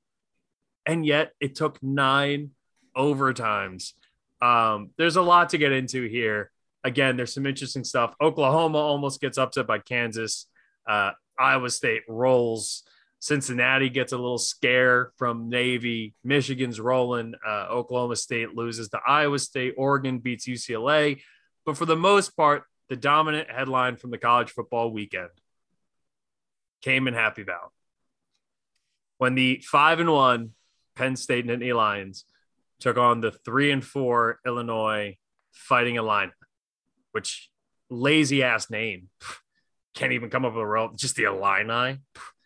Were they 2-5? They were 2-5. Because okay. remember they played week 0. Yeah. Okay. So yes, well let me set it up quick. I know neither of you really want to talk about this, but I'm making you because it's a podcast and that's what we do. That game goes 9 overtimes. Sean Clifford plays when he probably shouldn't have, but I think that goes to kind of the development issues of the backup quarterbacks. I'll let you guys get into that a little bit more. This was a heartbreaker. This was an absolute heartbreaker. And now Penn State is looking at a less than 1% chance of making the college football playoff after a season that started so promisingly. And it all goes back to Sean Clifford getting hurt. If Sean Clifford doesn't get hurt in the Iowa game, they probably beat Iowa. They might have been able to afford a loss like this. But I also think a fully healthy Sean Clifford in this game looks differently. On the Illinois side, it's worth noting that Brett Bielema, their head coach, basically called out their entire team and threw their team under the bus last week. Said that they don't have the guys to win at Illinois right now. Put a challenge to them and the decision that was very widely criticized amongst all of college football media. And yet it worked because they come out here and pull off the upset here. So Vido, we'll start with you, Scotty. I don't think Scotty wants to talk in this segment, but I want him to. So we'll start with you, Vido, and we'll let Scotty gather his thoughts. All right. First thing first, I have to say, I liked what Brett Bielema said. If you took it in the context of recruiting, which is when he was asked, he was talking about not having too deep of full players that can contribute. I think the media has done a shit job covering that all week. So that's first. Wow. Second of all, taking shots at me. I'm taking shots. Yes. Second of all, well, not just you specifically, your whole no, but industry in I would general. argue that I disagree. Okay, I disagree with that assessment. I agree. He called his players out. I think it was overblown to what he was saying. He was saying we don't have next year. We won't have too deep because they'll only have 9 guys on scholarship on the line. And we don't have a guy who could do it at each level through too deep. I think there is truth in that, but he also dropped a couple lines in there that you just can't say. Things that you just can't say when talking about the guys who are out there fighting their ass off while you're making millions and millions of dollars. So maybe, but I understand that and it worked. The sentiment, 100%. But the sentiment, I agree with you. But the execution of what he said was the problem, and that's why people ran with it. Because you can't say the things that he said, but I do agree with you that the context surrounding it was not as bad as what he said. He just said some things that you can't. It just crossed the line. But that being said, like you said, it worked. Continue. Yeah. So number one, this was a 9 overtime game and the under still hit. Let's just start there. Okay. That tells you everything you fucking need to know. It was 10-10 going into the first overtime. Both teams were stopped each time. So it was only 3 points, which is how it got to 16-16. Then neither team, we both made 1 2-point conversion in the same overtime at one point. Yeah. And then in the 9th, we failed and they got it. And that's how they ended up winning 20-18, which is ridiculous score. The first 3 plays in the 2-point conversions were all should have been 2-point conversions that got dropped, or were just bad throws. Yeah. Agreed. I don't know why they weren't running every single time. I would take my chances for that. It was incredible to me to see our defense play and only let up 10 points when they let up 320 yards rushing. We were not playing Navy. We gave up 320 yards rushing and only gave up 10 points. So anyone who wants to criticize our defense, that's an incredible effort. I understand that they were run all over. We had injuries in the interior. We've had 3 guys now that are out. 4th dropped during the game. The best Mustafa is one of our stars. But it was in general, an almost 6-to-1 throw to pass ratio, though. So, yes, you're right. It's not Navy, it's not Army, but it was pretty damn close. It was very close the way they approached the game, and they should have. Let's keep this in mind. They had the right game plan to come in and win. They bruised us up front. And then on our side, Sean Clifford should not have played, number one. In my opinion, again, I think I'm looking at this in hindsight, so shame on me. I hate when people do that. But at the same time, that's what we're here to do, is talk about what happened. I don't think he should have played. I'll say this. We only saw 1/2 of Roberson before. I think given a full week of practice, 2 weeks of practice, because we had the bye, taking the reps, I think we would have seen more out of him. And that was against an Iowa defense that was top 5. This is against Illinois. I don't like that decision. I would have waited till Ohio State, but then you say, hey, we should play him, knock off the rust before Ohio State. If he's really ready to come back. There are professionals that are making those decisions. I'm not one of them. It's hard to second guess that. And I hate myself for doing it, but I am. And number 2, the adjustments at the line, and play calling is play calling, right? You're going to call a run. But when you get to the line, and this is specifically Sean Clifford and our coaches, which we do a lot of check with me's, where you look to the sideline, a lot of them. There's 9 in the box. We look to the sideline, and instead of running to the left, we run to the right, or whatever the fuck adjustment was made. But it was embarrassing. It was bullshit. We didn't try and trap block. We didn't get fancy. We didn't do anything unique at all. And we had very little adjustment. We sucked. The only good stretches were when we just opened it up and threw it, but then we weren't doing that. Sean Clifford missed a few. That happens to any quarterback in a game. But I have to say that on an offensive standpoint, this was an embarrassing game. I'm embarrassed the way this team was honestly coached during this game, specifically on offense. I think defense and special teams played well enough to beat a lot of teams and down. And then in all the overtimes, it was just a game you're not going to win if you can only, and what? So we had 3, 4, 5, 6, 7, 8, and 9, and 7 chances. We got 1 2-point conversion. You're 1 of 7 and 2-point conversions. You deserve to lose a game. Yeah. I'll say it up front. I am done. I'm done caring, investing as much as I do with this team, because every year is the same goddamn story, where we get our hopes up. We win a couple of big games in the front half of the season. We've got a shot. and then you play a game like this. I legitimately think on offense, this was a case of taking 10 plays out of the playbook because you didn't want to show Ohio State anything, like the most basic 10 plays you could draw up, and we're just going to run those. And we should beat Illinois with that. Granted, I don't think that's a terrible strategy because Illinois is the worst team in Big Ten, except for this game. On defense, like this is a game you could give up 300 plus rushing yards and still win the game because they weren't doing anything through the air. Like, not like go ahead and get yours on the ground. We come up with a couple of stops. That's fine. But that's part of the problem on defense is that they let Illinois they were 50% on third down. They had 18 third down attempts and converted 9 of them. Illinois did. And I'm done. Like, I don't understand how you can't draw up one play to beat them, particularly in overtime when you have a shorter field and you're just feeding their momentum beast on defense. And you can't come up with one play. You're the number 7 team in the country, and you can't come up with one play to get into the end zone. I'm done. And I think if I'm being frank, I think everyone on that coaching staff is to blame. Every single one of them. And I'm calling this out now. I'm giving James Franklin one more chance. Because we have the number 1 quarterback recruit of 2022 coming in next year, and Drew Aller. If you can't do anything with him, just get out of my life. Just go to USC or LSU or whatever big time, Michigan State probably, because Mel Tucker will leave and go somewhere else. Whatever big time program you want to go to, go ahead, go. Because if you can't do it with the number 1 quarterback recruit coming in, I'm done. I'm done investing my time in a program that gets right up to that line every year and then finds a way for, particularly on the coaching staff, to screw it all up. Because there's no godly way. Why are we going to overtime against Illinois? Why? Like, that should have been a 40-point game at halftime. What are we doing? Pick it up. Like, go beat Ohio State next week. I don't care. It doesn't matter anymore. I think if this game gets played 2 weeks ago, they do. I think that. Mm-hmm. So we had Matt McGloin on our show today. You guys know Matt McGloin very well. Yeah, great podcast. Pay Dirt podcast is really excellent Penn State football podcast. Great podcast. Great radio host for SiriusXM. Works on Big Ten radio. We had Matt McGloin on today, and I was talking to Matt off air.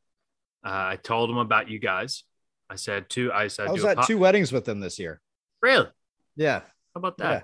I wish I could have name dropped you when I was talking about it. I said 2 guys I do a podcast with. I said they're diehard Penn State guys. I said my family's full of Penn Staters. Grandfather played there. I said I got all these Penn State ties. I said everyone's hurt. And I was like, I'm going to be answering a lot of questions. A lot of people come to me. They're like, hey, you work in college football, media. He's like, a lot of people have been coming to me. He's like, what happened? I said, what can I tell them? And he said to me, he goes, man, the biggest problem with this team, and you got to understand too, Matt is not the most eccentric radio host. He's much more like, he's going to kind of get the points out. He's going to be a good analyst, but he's not like, super entertaining guy.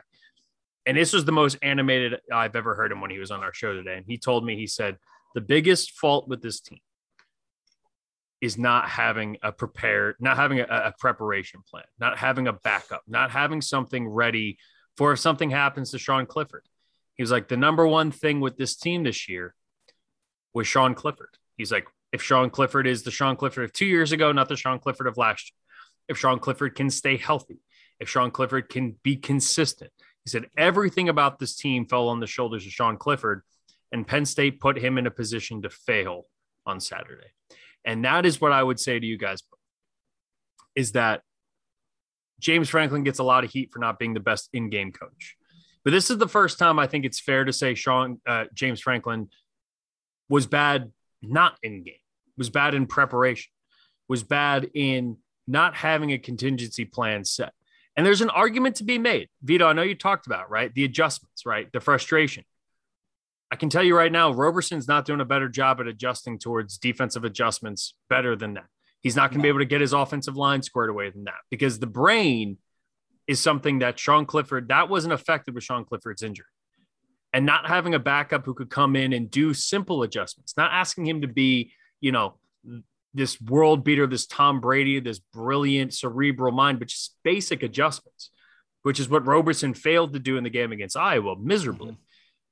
And after 2 weeks of preparation, coming off of a bye, 2 weeks, 14 days to get your team ready to come in here with a backup quarterback against an inferior team and beat them at home, is a failure on the part of the coaching staff. So both you guys hit it.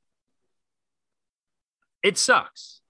It absolutely sucks for Penn State fans. And I feel for both of you guys, because I think this team is a really good team. And also it sucks the thing that no matter how much preparation goes into it, you can't control, which is injuries, right? That's the number one thing in football that you'll never be able to control is injuries. And it sucks that Penn State is put in this position right now. I agree. I think what's tough too, from my standpoint, is seeing how well the defense is playing at every level. Like the D-line's doing what they can. Yes, we got ran all over, but they're doing best what they defense can. I've seen at Penn State, almost probably one of in my lifetime. Same. And like the secondary is elite. The linebackers are playing better than that. Like they've gotten better and better as they've gone on. The reason why people might say, well, how are they playing better and better if they got ran on 320 yards in regulation? Because the linemen were getting to them. Our defensive line, had so many injuries. Like you're saying, they couldn't stop a guard or a center. And they were doing these double pulls. It was a good game plan where the tackle, you couldn't get a hat. guy. They were trying to run a version sweep. of Army's offense. Yeah. Like they were using fullbacks and guards and extra. There was even a point There's 7 in linemen. that game where they had 7 offensive linemen on the field. So Illinois, Brett Bielema went deep into his bag to try to pull this out. But at the same time, I get there's only so much you can do when you're going up against 7 offensive linemen, 6 offensive linemen, and all this stuff on a regular basis. But Satowski was not beating you at any point in this game. So if I'm Penn State, I think there should be a certain level, wouldn't say blame the defense, because the defense is not the problem here. Obviously, the offensive side is a big problem. But I mean, Sean Clifford with his sacks, negative 28 rushing yards. The offensive line didn't show up. And on the defensive side, sell out. You got one of the best secondaries in football. Let them go one-on-one. Let them go one-on-one. Fuck safety help, because Satowski's not beating you, and their wide receiver shouldn't be beating your cornerbacks. And even if they have 7 offensive linemen in, put 9 guys in the box and go one-on-one on the outside. Because that would have been the way to try to beat them. And they didn't do it. No, but I know time of possession and everything and how important it is, but I still feel, yes, they didn't play a perfect game on defense, but letting up, if anyone at any level in college was to say at the end of regulation, we'll get you gave up 10 points. Would you take that? In a heartbeat? Our offense should be able to score 13 fucking points. Absolutely. No questions asked. And so at the end of the day, yes, we could have done better, but on offense, I just feel like it's such a failure to the program and to the fans. And here's why I say that it's to your point, the preparation, the not being ready for anything else, the not changing shit when you have 9 guys in the box, 8 guys in the box. It's almost like they almost wanted to limit Clifford's throw count, it looks like, but then he was scrambling and holding the ball. In all honesty, too, he had a couple misses. He just wasn't himself. I don't know how many practice reps he got. I know they said he practiced on Thursday, I believe. But something, I don't know what was going on, but it was enough that it really failed to produce an effort that as a fan I can be proud of. Yeah. And that hasn't happened often.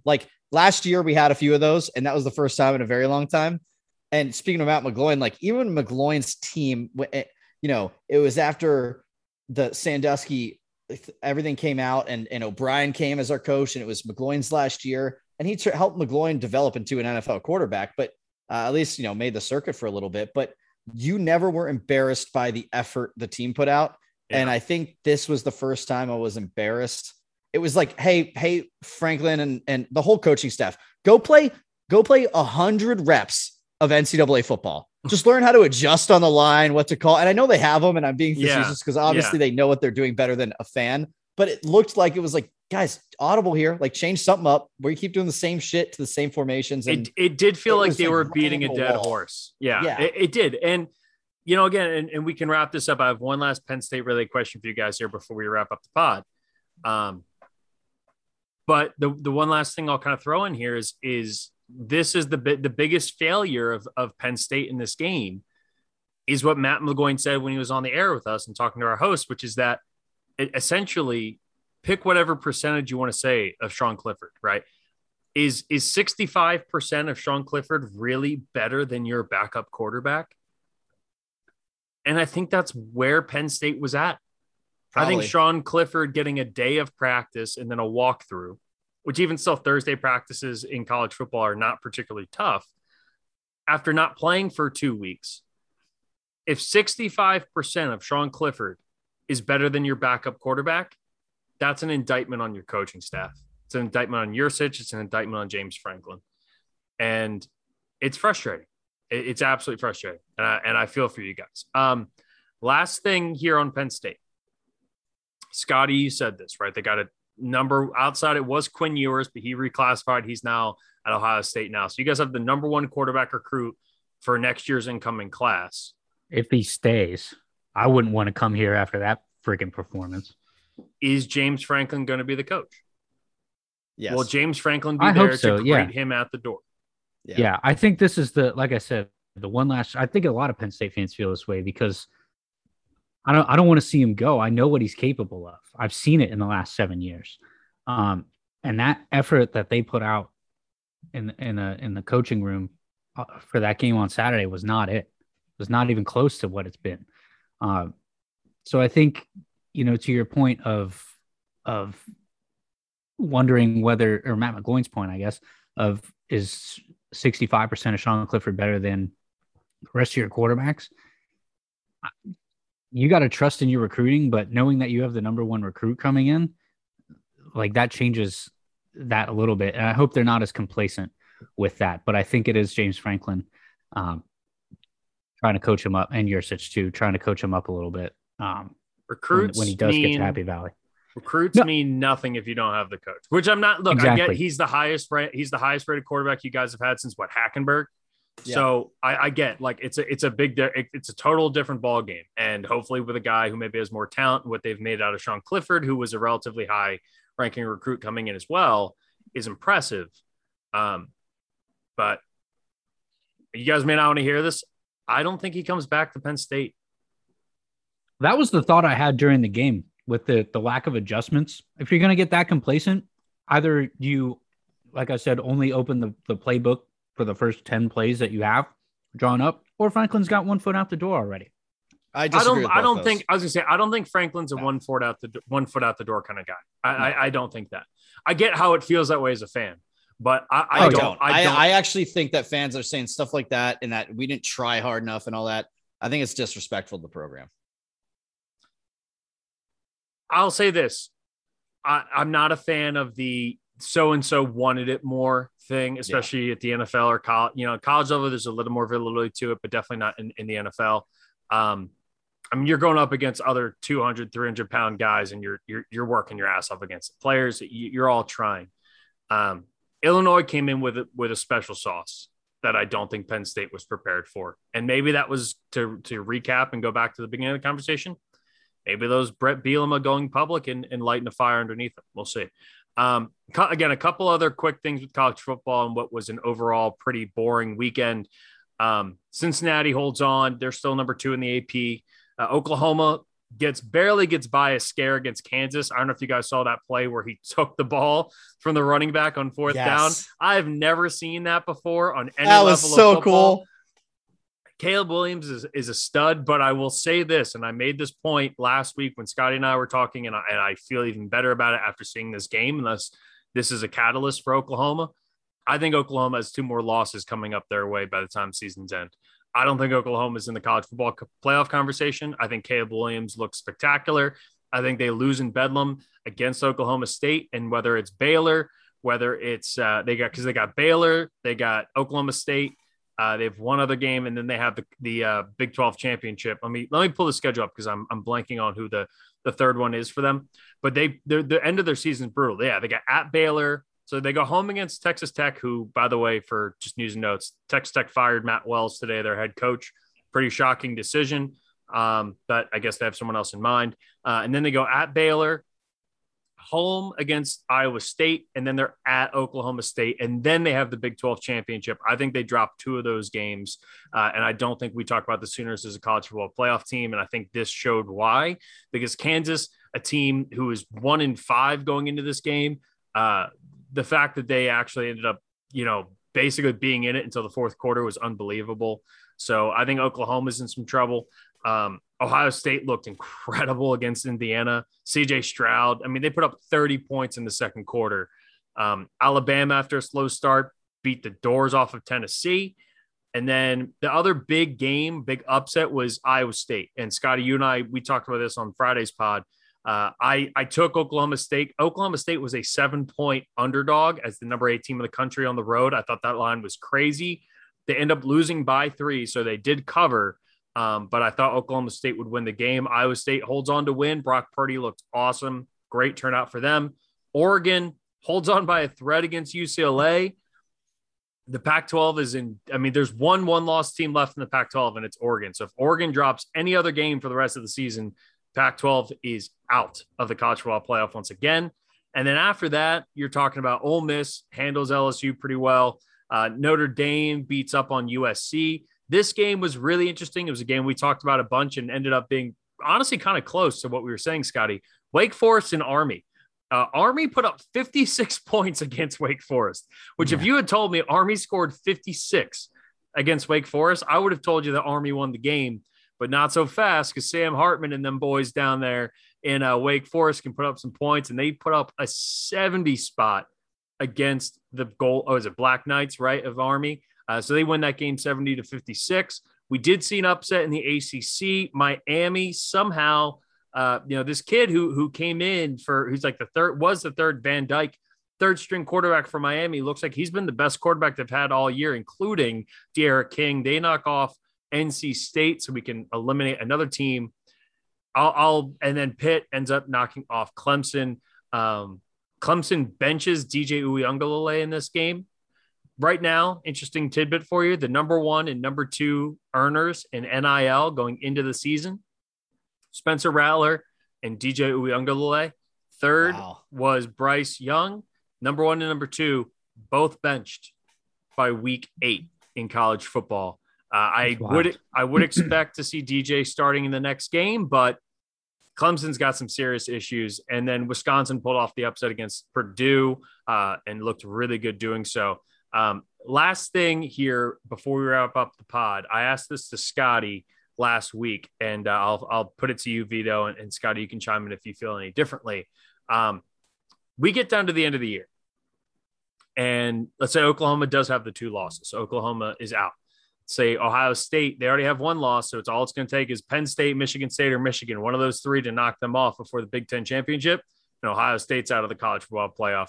And now we're staring down the barrel of an undefeated Cincinnati team and an undefeated Wake Forest team. Who gets into the college football playoff? Both. If there's one spot. Because right now, so all right, SEC gets Georgia is going. But if Alabama beats Georgia in the SEC championship game, then they'll get both. How close is that game? All right, let's in this example, let's say it's close. So both of those guys get in. Whatever. All right. And then you'll have, either Oklahoma or the Big Ten champion, right? So Oklahoma's out. Let's just say Oklahoma's out, and let's say Big Ten ends up let's say Ohio State ends up getting in with 1 loss or whatever. Or one of those 2, Oklahoma or Ohio State, one of those 2 will end up making the college football playoff. So you got 1 spot left for Cincinnati or Wake Forest. Both are undefeated. I think Cincinnati's record, I think their resume would be better, especially with Notre Dame beating up on USC this week. There's a lot to be said for the Cincinnati team, despite a tough fought win against Navy.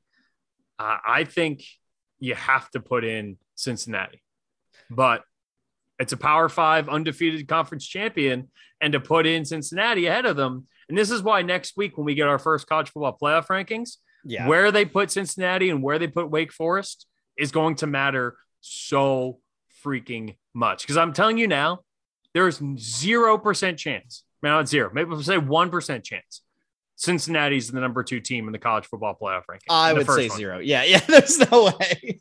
I think they'll be in the top 4 because I think you have to put them in the top 4. I do. I think they'll be around 3 or 4, but there's no way they're number 2. Situation. No, I could see this being a situation too where they're number 4 or 3 and they ride it out all year. And then like Bama even beats Georgia and they both go, right? Yeah. And so they jump, or you even have a situation where Bama's ahead of them and like Cincinnati wins, but Wake Forest is below them, but they put more emphasis on an ACC championship than right, like a group of 5 championship. And so that's where it could swing too. So you're right. It absolutely matters where they're placed. I personally think that Cincinnati is the better team. They've had some tough opponents. Even just their conference is tougher. Navy isn't a sit down team. I think Navy's underrated. I think the American and the ACC this year are not that far apart. I would think agree. The ACC is a little bit better because I think they just have more talent in the ACC, but I don't think they're that far apart at all. So I'm interested to see, and I'm going to this game and I can't wait. It's the weekend before Thanksgiving. SMU goes to Cincinnati, and that is going to be a very defining game for really the American Conference as well as Cincinnati, because that's the last big test. And not only that, they're going to have to play again, 2 weeks, a week later in the AAC championship game. So Cincinnati will have a chance to beat SMU twice, in addition to everything they've already done this year. And if SMU can go undefeated the rest of the time, and that happens, that would be special. Now I know this is wild. What happens if SMU beats Cincinnati twice? So and they're undefeated. So far, Wake Forest has been given the group of 5 treatment, right? Where it's like they have. That's a good point. Like, because they've been hanging around there, and it's crazy when you see an undefeated team in a Power 5 conference is ranked at their highest right now. They're ranked 13th in the country. This is the highest that Wake Forest has been all year, and Wake Forest is ranked 13th in the country. So they've been given like how we treat Coastal Carolina or Cincinnati in years past or BYU. The problem for SMU is that SMU has been treated that way all season. And the one leg up that Cincinnati has, which I think SMU now, again, if they beat the number 3 team in the country, Cincinnati, then they'll probably jump up to somewhere in the top 10-ish. And then if they beat Cincinnati again a week later, 2 weeks later, then you have to give them a certain level of credibility. That's a really good question. I don't think they're going to give them the benefit of the doubt, because in the college football playoff rankings, that initial ranking matters so much. How high the committee puts them. That has been, and this is what I'll say this too. I think this year we have a first in one of 2 ways. Either we have our first 2-loss Power 5 champion that gets into the playoff, because that's never happened, or we have our first group of 5 champion in a college football playoff. One of those 2 things I think actually happens this year. Man, it's going to be, this is going to be such a wild finish. I don't know what we're going to have. So I also just looked this up. So just to add to this, and this is on teamrankings.com. They have a bunch of things about the strength of schedule and everything like that. It's one of the sites I've used before. Cincinnati's 37 in terms of strength of schedule. Again, that Notre Dame one is huge. I don't think people understand. That's 37 is pretty high, higher than what I would have thought. Very high. Same. And Wake Forest is 47.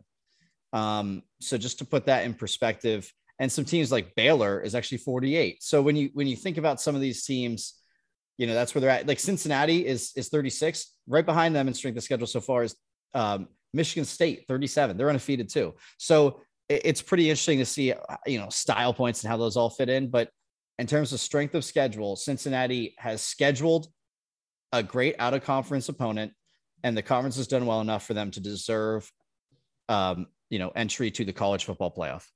So they could ill afford a Notre Dame loss in the last 5 games of the year, because that just kind of devalues the win that Cincinnati has. Yeah, Cincinnati right now is the biggest Notre Dame fan in the country. Yeah, by far, and it's gonna be tight. So to recap the AP poll right now, just to kind of get everyone caught up, and then we'll wrap up the pod. Georgia number 1, unanimous. Cincy. Alabama, Oklahoma, Ohio State. That's your top 5.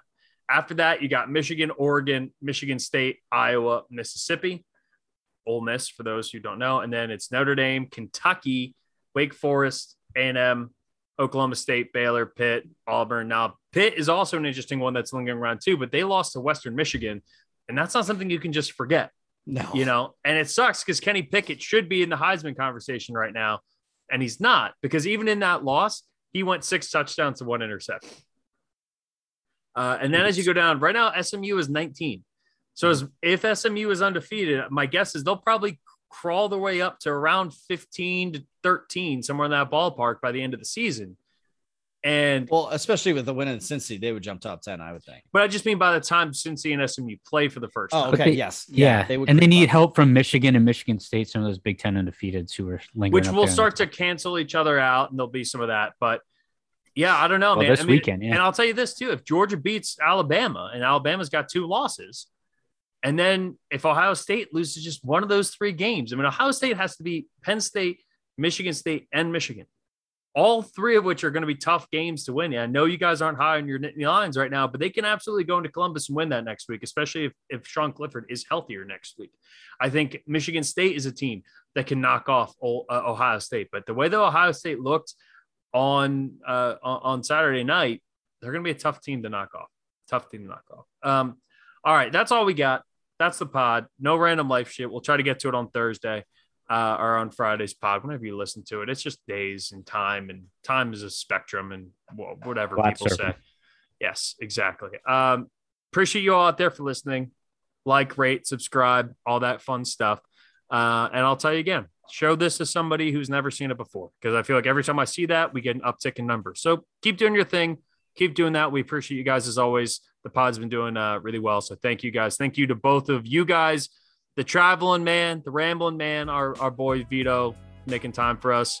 He'll be in a different city the next time we talk to him. And Scotty's flu game. You're like Scottie Pippen with a migraine, except you actually played. So for the boys, I'm Jeff. Thank you so much for listening. We'll be back later on the week. Have a wonderful final week in October as we approach true fall season and get towards the cold months. And we'll talk to you guys on Friday. Take it easy, everybody.